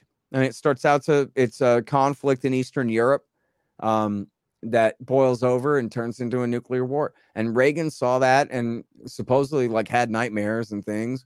I quote him in the book. They put out a communique. He and Gorbachev put out a communique in 1985, a joint message where they said a nuclear war can never be won and must never be fought. Yeah. And this was something that was kind of a new thing to him. Like, I think maybe he thought maybe we could whoop those commies somehow and it would be okay somehow or some kind of thing. And this showed him, no, man, this is what it'd be like if just 1 or 2 H-bombs went off over, was it St. Louis or Kansas City or whatever in that movie. And he just was like, holy crap, man. And then he turned into the Blues Brothers on a mission from God and said, I got to get rid of these things. But now Biden has got us back to where we were before Reagan saw the day after. Well, Where there's kind of some beautiful irony here that we have one president who was suffering from terrible dementia, who almost got us into denuclearization program that would have possibly saved humanity, and now we have another president with obvious dementia who has the potential of getting us into a nuclear holocaust. That's interesting. Well, in fact, Reagan almost got us into a nuclear holocaust too. And it was in '83. And I think it was along with the day after, it was the Able Archer exercise. If you've ever heard of that, it was a major NATO exercise where we practiced an attack on the Soviet Union. And the Soviets completely were freaked out, and they just knew that this was cover for a real first strike. It's not an exercise. They're really coming for us this time. And the only thing that stopped it was the Soviets had a British spy inside NATO who told them, man, you guys got to trust me. I've always been reliable. And I'm just telling you, this is not an attack. It really is an exercise. You got to believe me. And then one guy's reputation prevented it from. And then him. And then the one other thing was Chas Freeman, the guy we talked about at the beginning, who was with Nixon in China. He ran, broke the law, speeding, driving as fast as he could from Langley CIA headquarters to the White House, burst in the door like some scene from a movie or whatever, and says, stop, stop, stop, and insisted that they remove Vice President H.W. Bush from the war game, and that instead they have the Deputy Secretary of Defense sit in the chair and play the president in the war game. Wow. And that was a huge signal to the Soviets, because they thought the fact that that H.W. Bush was going to be playing the role of the president in the war game meant that was like one of the signals that they should take this so seriously that it really is an attack. So Chas Freeman said, this will help send the message that it's really just an exercise if we have the Deputy Secretary of Defense, I believe it was, sit in the chair instead. But so we could have had a nuclear war over a misunderstanding in 1983, before Return of the Jedi even came out, which wasn't like until May. We would have never got the Star Wars series. It would have been, man, if I had died at 7 years old before Jedi hit, oh my God, I would have been so pissed. Goddamn Republicans. We got to find some humor in this insanity. Well, I have a question about Chas Freeman. I got one more sponsor I got to cover real quick, and that is Expat Money Show. If you are listening to this and you're thinking, as much as I like Miami, I'd kind of like to get out of the country. If you're interested in becoming an expat, if you want to learn what expatriation is, which basically means giving up your citizenship and moving somewhere else on earth, this is your starting point. He has been on my show. He's a brilliant guy. His name's Mikkel Thorup. He has traveled all over the world, lived in many countries, and is your shortcut to understanding that process. Again, you can either check out in the link, you can subscribe to their YouTube channel where you can get a bunch of free information, or you can go over to their website, which is expatmoneyshow.com. And we are back with Scott Horton. I just want to ask you about Chas Freeman, who was the Assistant Secretary of Defense. In your interview with him, he said that we, quote, have no strategy. And I couldn't believe he said that. And I believe him, but it's just like, there's even, hardcore ANCAP libertarian types. I still tend to believe that, like, maybe it's my conspiracy mind that makes me go, okay, these guys are probably like they're evil, but they're probably, cunning. Like, they're thinking they have a real strategy here. And he basically disabused me of that notion by just saying, like, we don't really have a strategy when it comes to our nuclear arsenal. And that just, how is that even possible? Right. That was sort of my allusion to the Skull and Bones earlier too. Like, you would like to believe that at least their single organizing principle is evil, and that they organize around carrying out that evil. Like, are you really telling me it's that haphazard, that it's evil but without purpose? Damn. Right. How disappointing is that? I think there's a lot to that, man. I'll tell you. So there's this article in the New York Times weekend magazine thing called The Russia Hands. And this is where I have one great quote out of here. I need to go back and get this second quote. Thank you for reminding me of it. The first great quote is it's damned Strobe Talbot, Bill Clinton's roommate at Oxford on the Rhodes Scholarship Program. Speaking of conspiracy stuff, and the author of the 1992 Time magazine article, "The Birth of the Global Nation," who argued that soon we'll have a one world government, and who was the guy who really spearheaded NATO expansion. You know, it's funny, like in that debate and whatever, as though it's debatable whether NATO expansion caused our conflict with Russia now in Ukraine. Well, in 2018, when the New York Times magazine writer went and talked with Strobe Talbot, that just went without saying. And without even explaining in pure English out loud, it just is completely, absolutely implicit in the entire discussion. Well, Strobe Talbot, now that everything with Russia has gone completely to hell, what do you have to say for yourself? And Talbot says, geez, you know, he goes, there's an organizing, there's an important principle of statecraft that if you don't abide by this, then you won't have a job in this world much longer. And that is that a nation has to do what's in its own interest. And then he says, now, should we have had a higher, wiser sense of our longer term interest? Yeah, maybe. You know, like looking back. Maybe. In other words, like, yeah, okay, he's right. America's interest, right? But on what time scale? Just like as a good Austrian economist would be their first question. Yeah, compared to what and over what period of time, right? Yeah. So, in other words, is there in a way, could you sort of stretch and say that like a bunch of Eastern European dollars flowing into Lockheed is good for jobs in Indiana and in Texas, and therefore is good for America and is good for Democratic votes and is good for Bill Clinton's political career? And so that's our national interest. Yeah. Yeah, you could, I guess. Now, but you might also argue that actually, no, making sure that now that Soviet communism is dead, making sure that we stay bestest friends forever with Russia, no matter what, is our highest and maybe our only priority in the world, that all other priorities rank in 723rd place after that, because this is the only thing that matters in the world, is that we never go back to a Cold War with Russia that's sitting on at now 6,000, 7,000 nukes, as opposed to 35,000 before, but still. That would have been the higher, wiser conception of American foreign policy. And so here is Bill Clinton's wisest policy advisor on America's Eastern European policy saying in 2018, after, you know, our Ukraine NATO expansion, everything is blown up in our face, that like, yeah, geez, I guess you have a point. Now, here's my other one. This is where I need to go back to that same article and get this other quote. Because at first I was just like, bah. And I read the quote and I thought it was funny. Maybe bring up in an interviewable, but probably not for the book. But maybe I can find a place for this in the book because it really is telling. It goes right to what you were just saying there about Freeman. I'm sorry, I can't remember the guy's name off the top of my head. I should be more familiar with this guy, I can tell. I don't know much about him. But he was George Bush's guy, W. Bush's guy on Russia. And the reporter asks him, well, look, man, I mean, if our policy on Russia was get along with Russia, is what he's saying he wanted to do. He goes, but then how come our Ukraine policy is so aggressive? And we're like pushing to bring Ukraine into NATO when that's going to piss Russia off.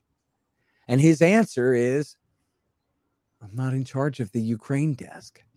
Oh, my God. I'm just in charge of our Russia policy, which is not run by the same people who run our Ukraine policy. And we don't even know each other's names. We're not on the same email list. We don't talk. Condoleezza Rice does not do her goddamned job and coordinate between our policy departments as they're implemented here. And so, yes, oftentimes we're at cross purposes. Oftentimes I can do nothing but throw up my hands in despair and wish that it was another way. But this is how it is. Just as if you're talking about running the DMV. You know, that's what the whole report about from the government from 9/11, where they just said it was the whole reason we didn't catch it was because of the firewall between the CIA and the FBI. That was the reason that we got struck on September 11th. And we still have that, but now we're the potential is that firewall creates a nuclear war and a Holocaust potentially. It's like, that's just amazing to me. And we're just talking about NSC staff who are just across the hall from each other in the White House, right?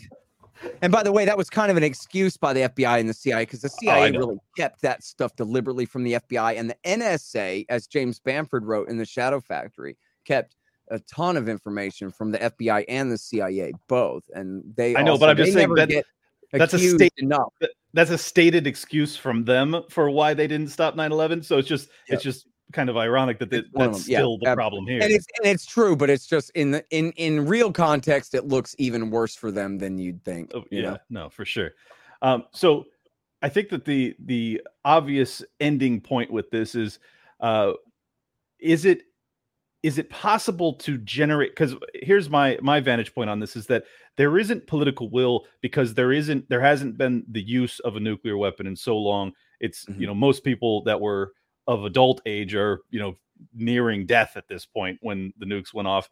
And it strikes me that it's kind of it's going to probably require that a low-level nuke be used before there's any popular will to actually get us back in the INF and all these other treaties to try and get us down to, say, like a 10 cap, which would have been the dream scenario under Reagan, most likely.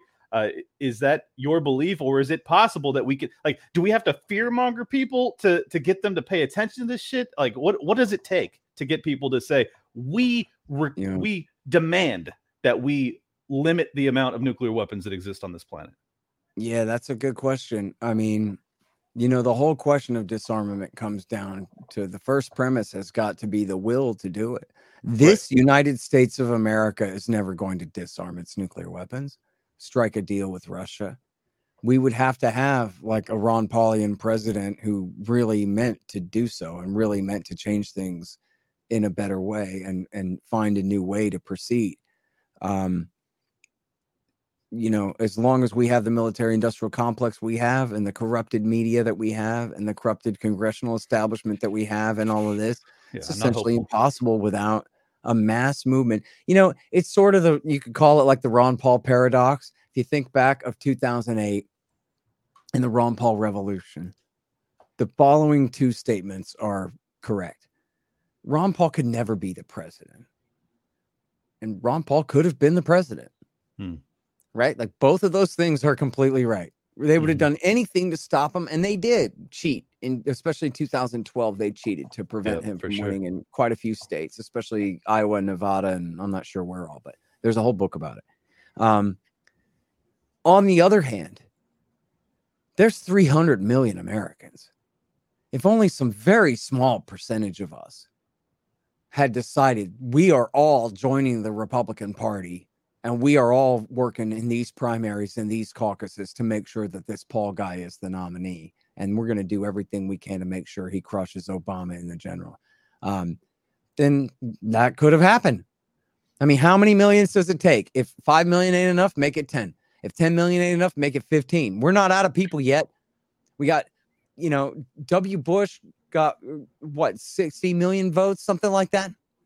So probably not even that many. Yeah. So if half of those people, half that number of people had voted in the Republican primary and said, we want to make sure, hell, even if liberal Democrats, who knew, especially past a certain point, that Obama has this absolutely locked up, Hillary's gone, Obama's the nominee. At that point, they could have all, as many states as where this is possible, maybe not everywhere, but many, many millions of them could have all switched parties and voted for Ron Paul in the primary so that at least they would have a good Republican to attack their chosen candidate from the left in a way and make him better on the things that really mattered to them at that time, which was war and spying and Guantanamo Bay and torture and all of that stuff.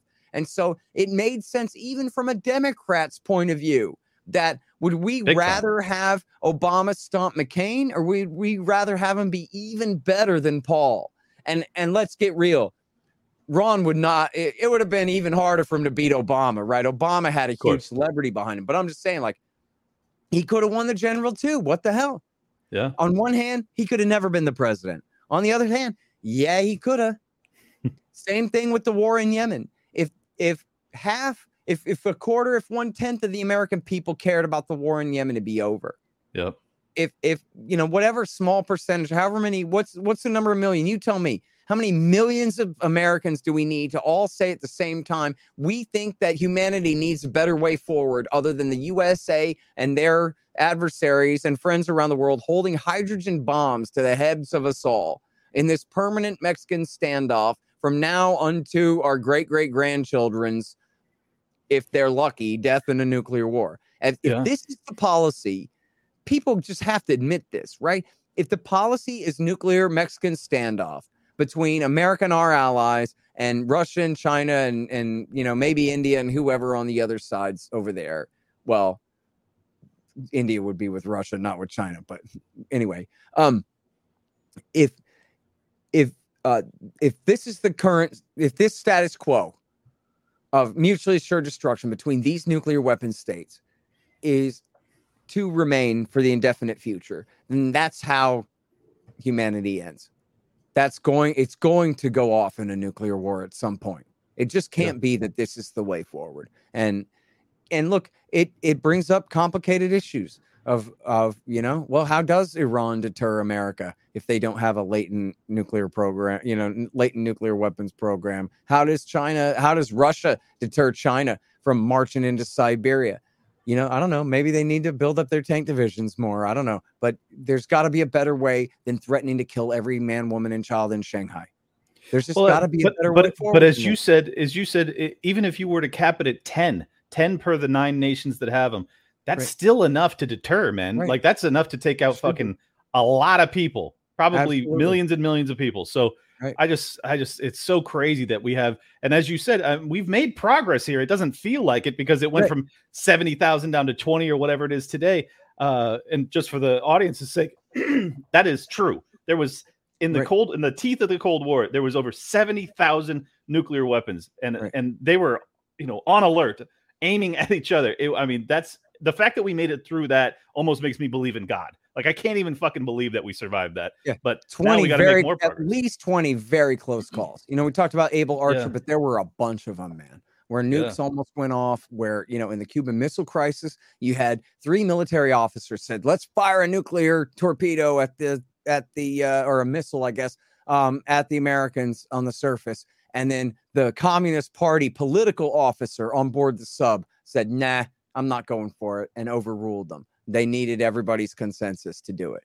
And as people know now, and it's a frustrating thing. I wish I'd said this to Tom Woods. He asked me about the miscalculation, about this happening by miscalculation. This should be the most famous one. Everyone should know this. This should be on everyone's tongue, including mine and everybody else. When the Joint Chiefs were telling Jack Kennedy, you better attack Cuba right now. We know now that they did have short-range missiles already ready to go. And we know now, that they didn't know that then. The Americans did not know that the Russians, that the Soviets in Cuba had missiles that were ready to essentially detonate on the beaches, right, to prevent the landings if the Americans were coming ashore. Now, if they'd gone off, that would have been nuclear war with the Soviet Union. We just lost an army division or a division of Marines. For sure. We're going to nuclear war. Now, here's the maddening part of all of that is, why didn't Khrushchev tell us that he already had active weapons? Our guys thought that they were still putting them together. But Khrushchev could have just let us know, hey, pal, some of these are already operational. How do you like me now? But he didn't say that. Mm-hmm. So you had the Americans calculating that if we just invade Cuba full force right now, the Russians aren't going to do anything. And if they do, we'll kick their ass too, Mr. President. We might get our hair mussed a little bit, lose a couple of 10 million people, but not everybody. It'll be fine. We'll win in the end. And Kennedy refused to go along with that and said, these guys are mad. And then only later they found out that the Cubans had nukes. They're ready to go. Unbelievable. They're really, it defies explanation, right? In other words, this is the important part. People talk about 4D chess as though like that's the brilliant thing. But no, 4D chess you can't play 4D chess. It goes to show, like, if you're playing chess, but there's 4 dimensions going around, you can't see the 4th one. You don't really know what all is going on. So here on a 2D chessboard, Khrushchev has operational missiles in Cuba. Khrushchev tells America he has operational missiles in Cuba, right? But in the 4th dimension, there are these other incentives playing on Khrushchev, such as his own military breathing down his neck, or his stomach ache from the whatever he had for dinner last night, or some kind of thing that makes him decide to not pass that message along. It's something that is completely inscrutable to you and I, completely inscrutable to the expert Kremlinologists in Washington, D.C. How could he have operational nukes in Cuba, know that we're about to attack, know that if we do, the Cubans are going to launch, or the Soviets on scene are going to launch, and that's going to lead to Armageddon? How could you not tell us? That's the single most important sentence in the world that must be said right now, and you're not saying it? And why? Nobody knows why. Nobody knows why. It could have been a stomach ache. It could have been because there was a fight between his political advisor and a military advisor that somehow ended up in, well, let's just not tell them then. That, like, sure. I don't know. You know, or the message may have just not been relayed. He may have actually said it, but it didn't get to us. Like, there's anything could happen. Exactly. In fact, the letter from the scientist to Truman telling him not to use the bomb didn't get above a 2-star general. They just bottled the damn thing up till it was over. You know, you have no idea that, what do they call that? The command agent problem or whatever it is. We're like, they might tell you, sir, yes, sir, but they also might completely misunderstand what you wanted them to do or be completely unable to do it right. And they're still government employees, so you just can't. Right. Exactly right. That's what, Harry Brown said. The military is just the post office with M16s. Why would you expect them to get this stuff right, man? They can't, And look at Anthony Blinken. Now imagine if you're Anthony Blinken right now. Right. You can't make that stuff up, man. We're in deep now imagine trouble. if every postman has a nuke in his back pocket. That's pretty disconcerting, and that's kind of where we're at. It really is just galling that this like, it's like the sword of Damocles hanging over all of our necks, and we have idiots like Joe Biden, who basically, allegedly, he has full control over the nuclear arsenal, and if he said we launch, and no one gets to stop him. I don't think it's necessarily how that works, but regardless, that's allegedly how it works. I don't know how anybody could fucking feel comfortable with that. And to your point about, like, can we get enough people to care about this? The thing is, if you poll American people, if you poll pretty much anybody on earth and you ask them about this stuff, they say, no, that doesn't seem like a good idea. But the problem is everyone, because it's been, 70 years since a nuke's been used in conflict, I just don't think that people are like the imperative for immediate diminishment of the nuclear arsenal just doesn't exist. So I don't know, man. It's very concerning. I know. You're totally right. This is like I said about the war in Afghanistan and Fool's Errand, I said that I shouldn't quote myself. I'm sorry, but it's this is the least supported and least opposed war in American history. Right. Nobody supported the war in Afghanistan. Super majorities said we should have never gone to war in Afghanistan at all by 2013, maybe before that, certainly by 2013.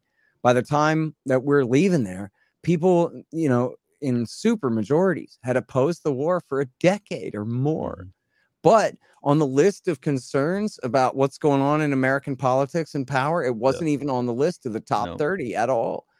You just couldn't get people galvanized around it. And as you're saying, nuclear weapons, most people think that those were a relic of the old Cold War and that they're probably all gone, or that the risk of them ever being used is low, especially with the Soviet commies gone. And they, essentially have no education, no appreciation of how dangerous these things are and how readily usable they are. Right. And by the way, you're onto something when you talk about, like, it's not so clear how the command and control works on these things. It is true that if Biden says fire, that no one can stop him, essentially. The thing is built so that once they confirm that this is truly the president giving the order, it's automatic from there. There's nothing to stop it after that. There is no guy who goes, well, wait a minute, but I disagree with the president about this. Nope. And, like officially, it's got to go through the Secretary of Defense. But if the Secretary of Defense doesn't want to play ball, he's under arrest. Doesn't matter. Wow. If the president says launch him, they launch him. But then the worst part is that a lot of other people can launch him too. You don't need the president's football to kick the thing in. There are naval and Air Force commanders all over the planet who have access to nuclear weapons and could deploy them at any time, and no one could stop them. It's not like they're all on some magic thing that needs the code. The magic thing that needs the code is for you to know that the president ordered you to do it. But does that mean that you can't use one unless he orders you to do it? No, it does not mean that. That's just your imagination that says it means that. So you have situations, and like you think about in the Pacific, where our forces stationed out there could have all kinds of problems with radio connectivity from 8,000 miles away. And so in the heat of a conflict, when things are going off and you're flying a fighter bomber with an H-bomb under its belly, and now you can't contact the base back home, now you make an assumption that the base must have got nuked. So I guess that means we're supposed to proceed to our target, right? Things like that. In fact, Ellsberg talks about, Ellsberg was at Rand. And then when Jack Kennedy was inaugurated, he came into the Kennedy White House. And then his job, he was like a deputy undersecretary of something or whatever on the NSC, whatever you call him. Not secretary, but staffer on the NSC. And his job was to go and review America's nuclear weapons posture all around the world and all this stuff. And so one of the things that he did was he went to a base in the South Pacific where they would train, I think every day or every week or whatever it was, on how to taxi their jet fighters, their fighter bombers, and how to taxi them and prepare to take off. But you understand, they got literal H-bombs under the bellies of these jets. So they're not actually taking them off all the time. It's too risky. So they're essentially getting them trained up on the practice of, if we were going to take off today, this is everything we would do up to the point of takeoff, and then you go park it, right? And then Ellsberg figures out that, like, you see what's going on here, right? The first time that their training says actually go ahead and take off, the pilots are going to assume that this is the big one. This is the real one. They wouldn't have us take off unless they really meant it, because we've seen all the 30 times before that they didn't have us take off. So now, once they're off, and if they lose communication, they're going to have all these reasons to think we're at war and no reasons to think we're not. And then the way the structure was written at the time, it'll be up to the wing commander in the air to decide whether we proceed to Beijing or whether we don't. And then he's probably going to choose wrong because he's going to assume the worst under the following 7 different circumstances where he might lose contact with his home base and this kind of thing. And so Ellsberg was going around trying to find all those weird mis and disincentives built into the nuclear weapons posture, and found them everywhere. Good Lord. Another thing that they talk about in there, well, real quick on Ellsberg, and they changed this, but we don't know what it is now. They changed it then. But the idea was, when Ellsberg came in, the nuclear war plan, there was one plan for general nuclear war, just one. And it said that in the event of a war with the Soviet Union, like say a car backfires in East Germany, in West Berlin, which I don't know if you know about how this works because you're a bit younger than me, but the city of Berlin is entirely within what was East Germany. But just the western half of the city, wholly surrounded by commie East Germany, the western half of the city was protected by the USA and had, an air channel out of there or whatever. But it was a free western half of one city entirely surrounded by this commie country. You see why they had the Berlin Wall. The commies built that wall to protect people from escaping into the western half of the city, where then they could get a plane out and fly out of the country to the west.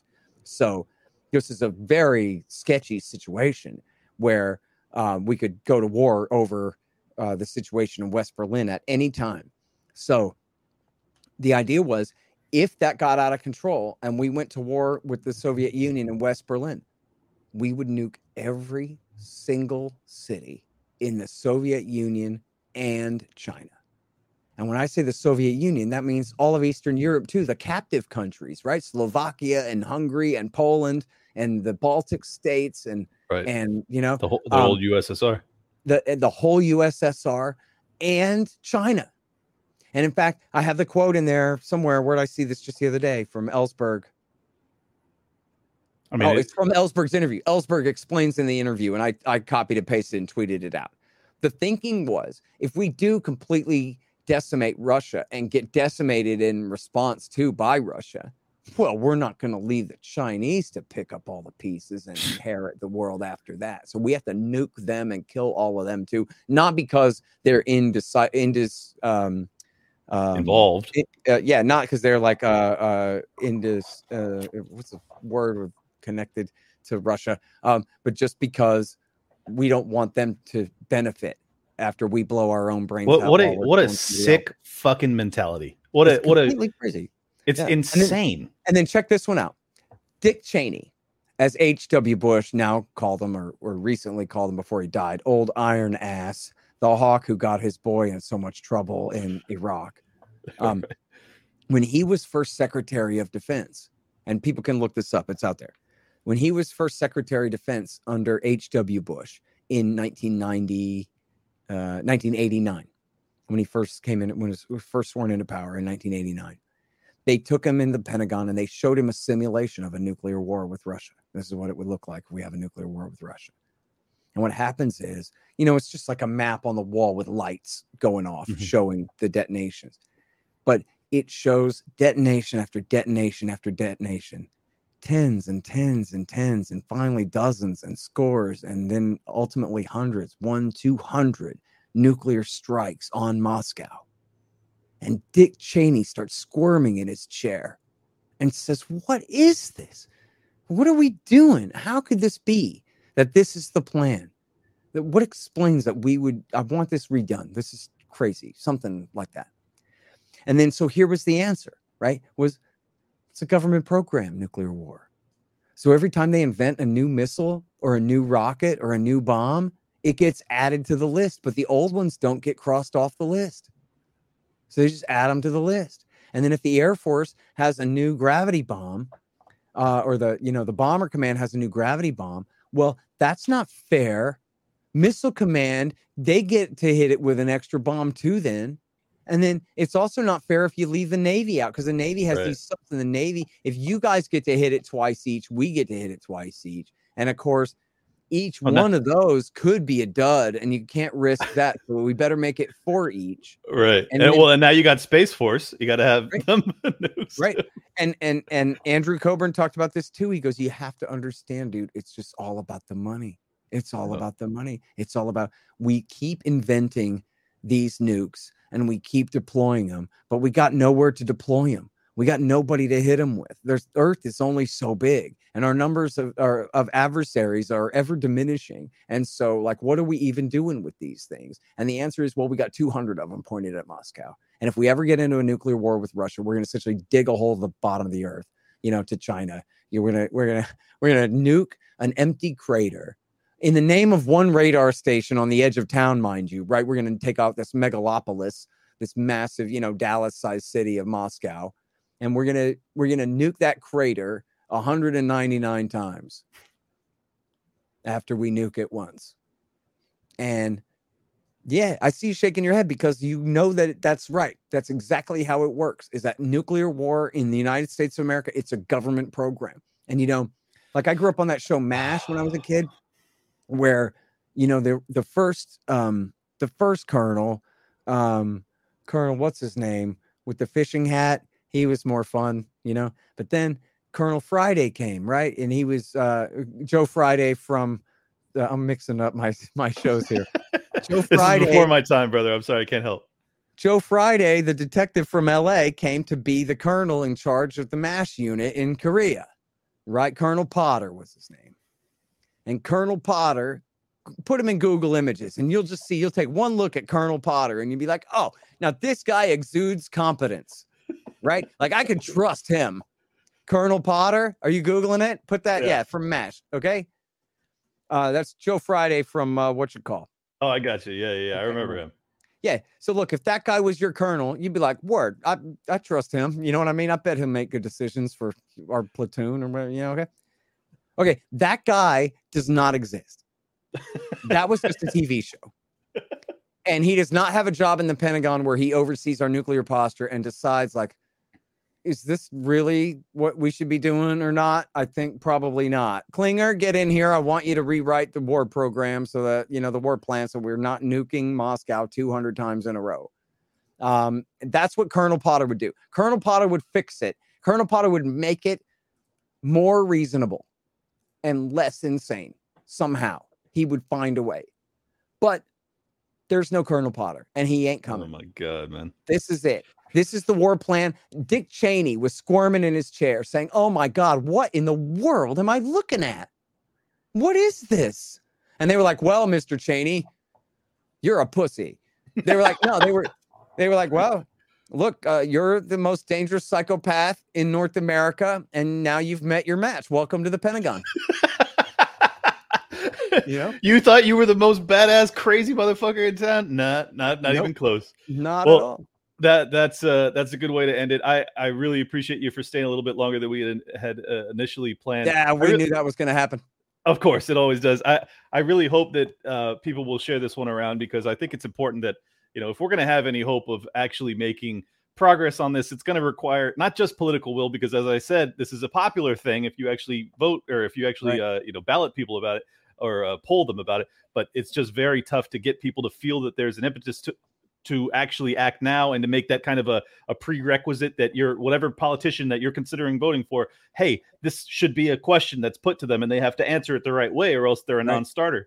I think that this, like, if there is ever going to be a moment before we actually see nukes go off, it's going to be in this next election cycle, because the Russia-Ukraine thing is a very, very tense situation. And I think everybody should be paying attention to this. I'm glad you brought that up. Look, Tulsi Gabbard tried to bring up nukes in the last electoral cycle, and it's going to be up to Dave Smith to do it this time. That this does matter. People need to realize that they got to pay attention to this. This is not, it's like Bovard said about, the way they teach it in school is like democracy is this self-cleaning oven, this kind of self-fixing process or whatever. And it's just not true. Like, you have to, your country can turn into a fascist dictatorship very quickly if you don't keep it from one. And H-bombs can get dropped if you don't help keep them from getting dropped. In fact, I'm going to do this real fast because I can squeeze it in here at the very end.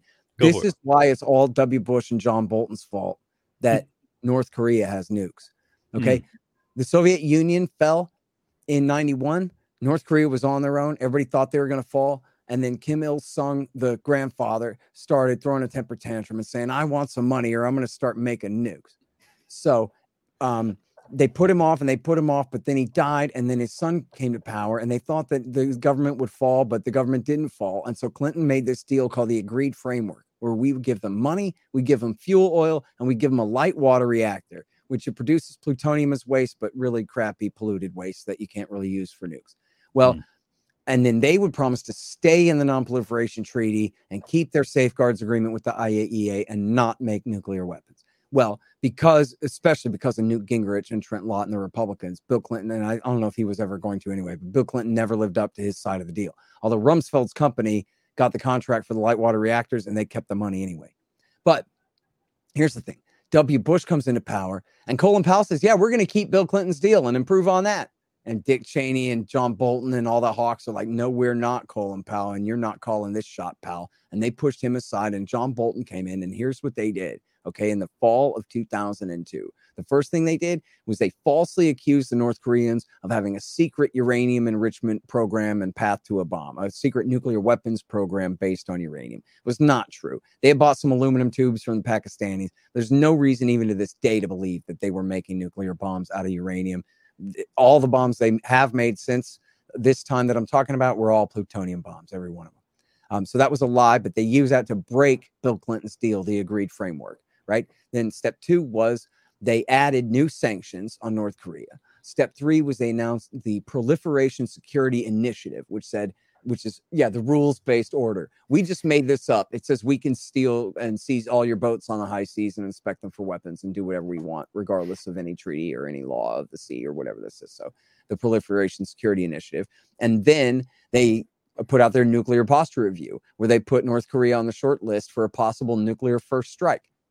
And then Kim Il-sung said, Kim Jong-il said, well, screw you, Hans Bricks. I'm doing this, and announced, just like in the treaty, gave 6 months notice that he's leaving the treaty, and then kicked the IAEA inspectors out of the country and started making nukes. And they tested their first one in, I think, 2006, and they've got a couple of dozen or so by now.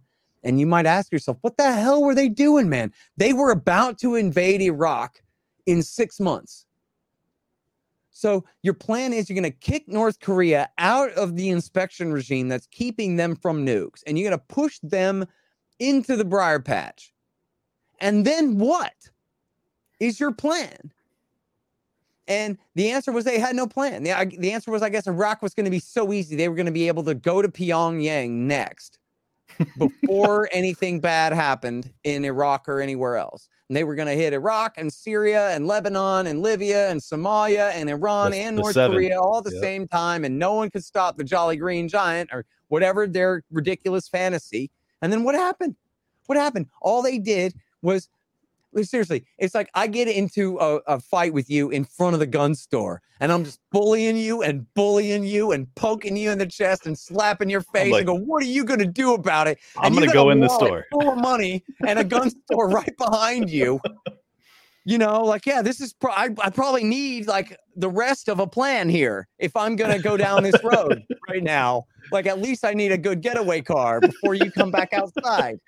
Right. So now the absolutely insane, psychopathic, totalitarian North Korean regime is sitting on a couple of dozen nukes. And it's 100% W. Bush's fault. It just didn't have to be that way at all. It never did. Unbelievable. Unbelievable. That truly is. Everybody, if you are, obviously, we've had a couple hundred live viewers, which has been great, but we're going to have thousands more. And I really hope that you guys will support this man's work. He has been putting in the legwork necessary to deliver the truth about all of our foreign conflicts for decades now. Please check out, I wanted to say enough already. Hotter Than the Sun. Hotter Than the Sun. Already too. Yeah, we'll get that as well. Time to Abolish Nuclear Weapons, as well as the Scott Horton Show, and go to Libertarian Institute, as well as antiwar.com. Is there anything else you'd like to tell the people about? Only if they live out west. Me and the crew are going to be at Freedom Fest next week. So Kyle Anzalone and myself from antiwar.com, and then plus we're going to have Keith Knight and Connor Freeman and Patrick McFarlane are all coming from the Libertarian Institute as well. And we're doing speeches and panels and interviews with C-SPAN. I'll be there with you, brother. I'll be there. Oh, you're going to be there? Great. Oh, yeah, you were there. We had a good old time last year, you and I out there. Yeah, exactly. So and get this, I get to do a panel on Star Wars with Kennedy. Oh, that's so cool. So it's going to be dope, dude. It's going to be great. It's going to be amazing. That's next week. And I'm going to be signing books. If people want to sign a copy of the new book, I'm going to be there and all that. So see you guys in Vegas next week. Love it.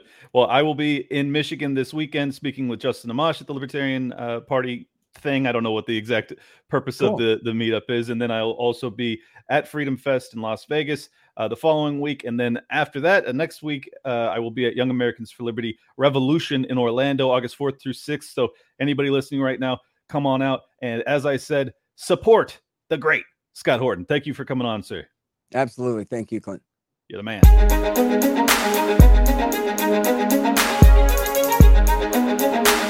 Big shout out to everybody that's been with me since Jump Street. Appreciate y'all.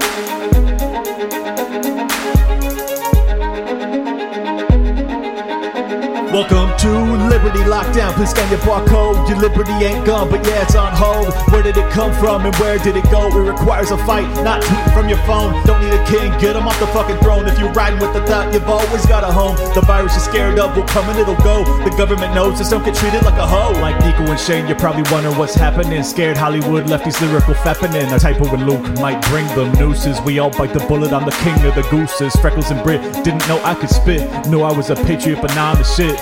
Peter Quinones, invite me on. Which podcaster sends custom songs? Part of the problem? Nah, I stand with the people. Dave showed the way, but I am unequal. Lions of Liberty, now hear me roar. Beat running out, but I got a bit more. Robbie the Fire, always running his mouth, but I made him a sandwich, now I'm man of the house. The malice for Nick, but you're welcome to quit. I went over BLM with the fire I spit. Friends against government just call us fags. Copied the Cairo, put mummies in the bag. Liable opinions get thrown on the ground. Silky smooth Tom was the only sound. Getting so hot Must be Air July. Screaming in the mic and rip a 59.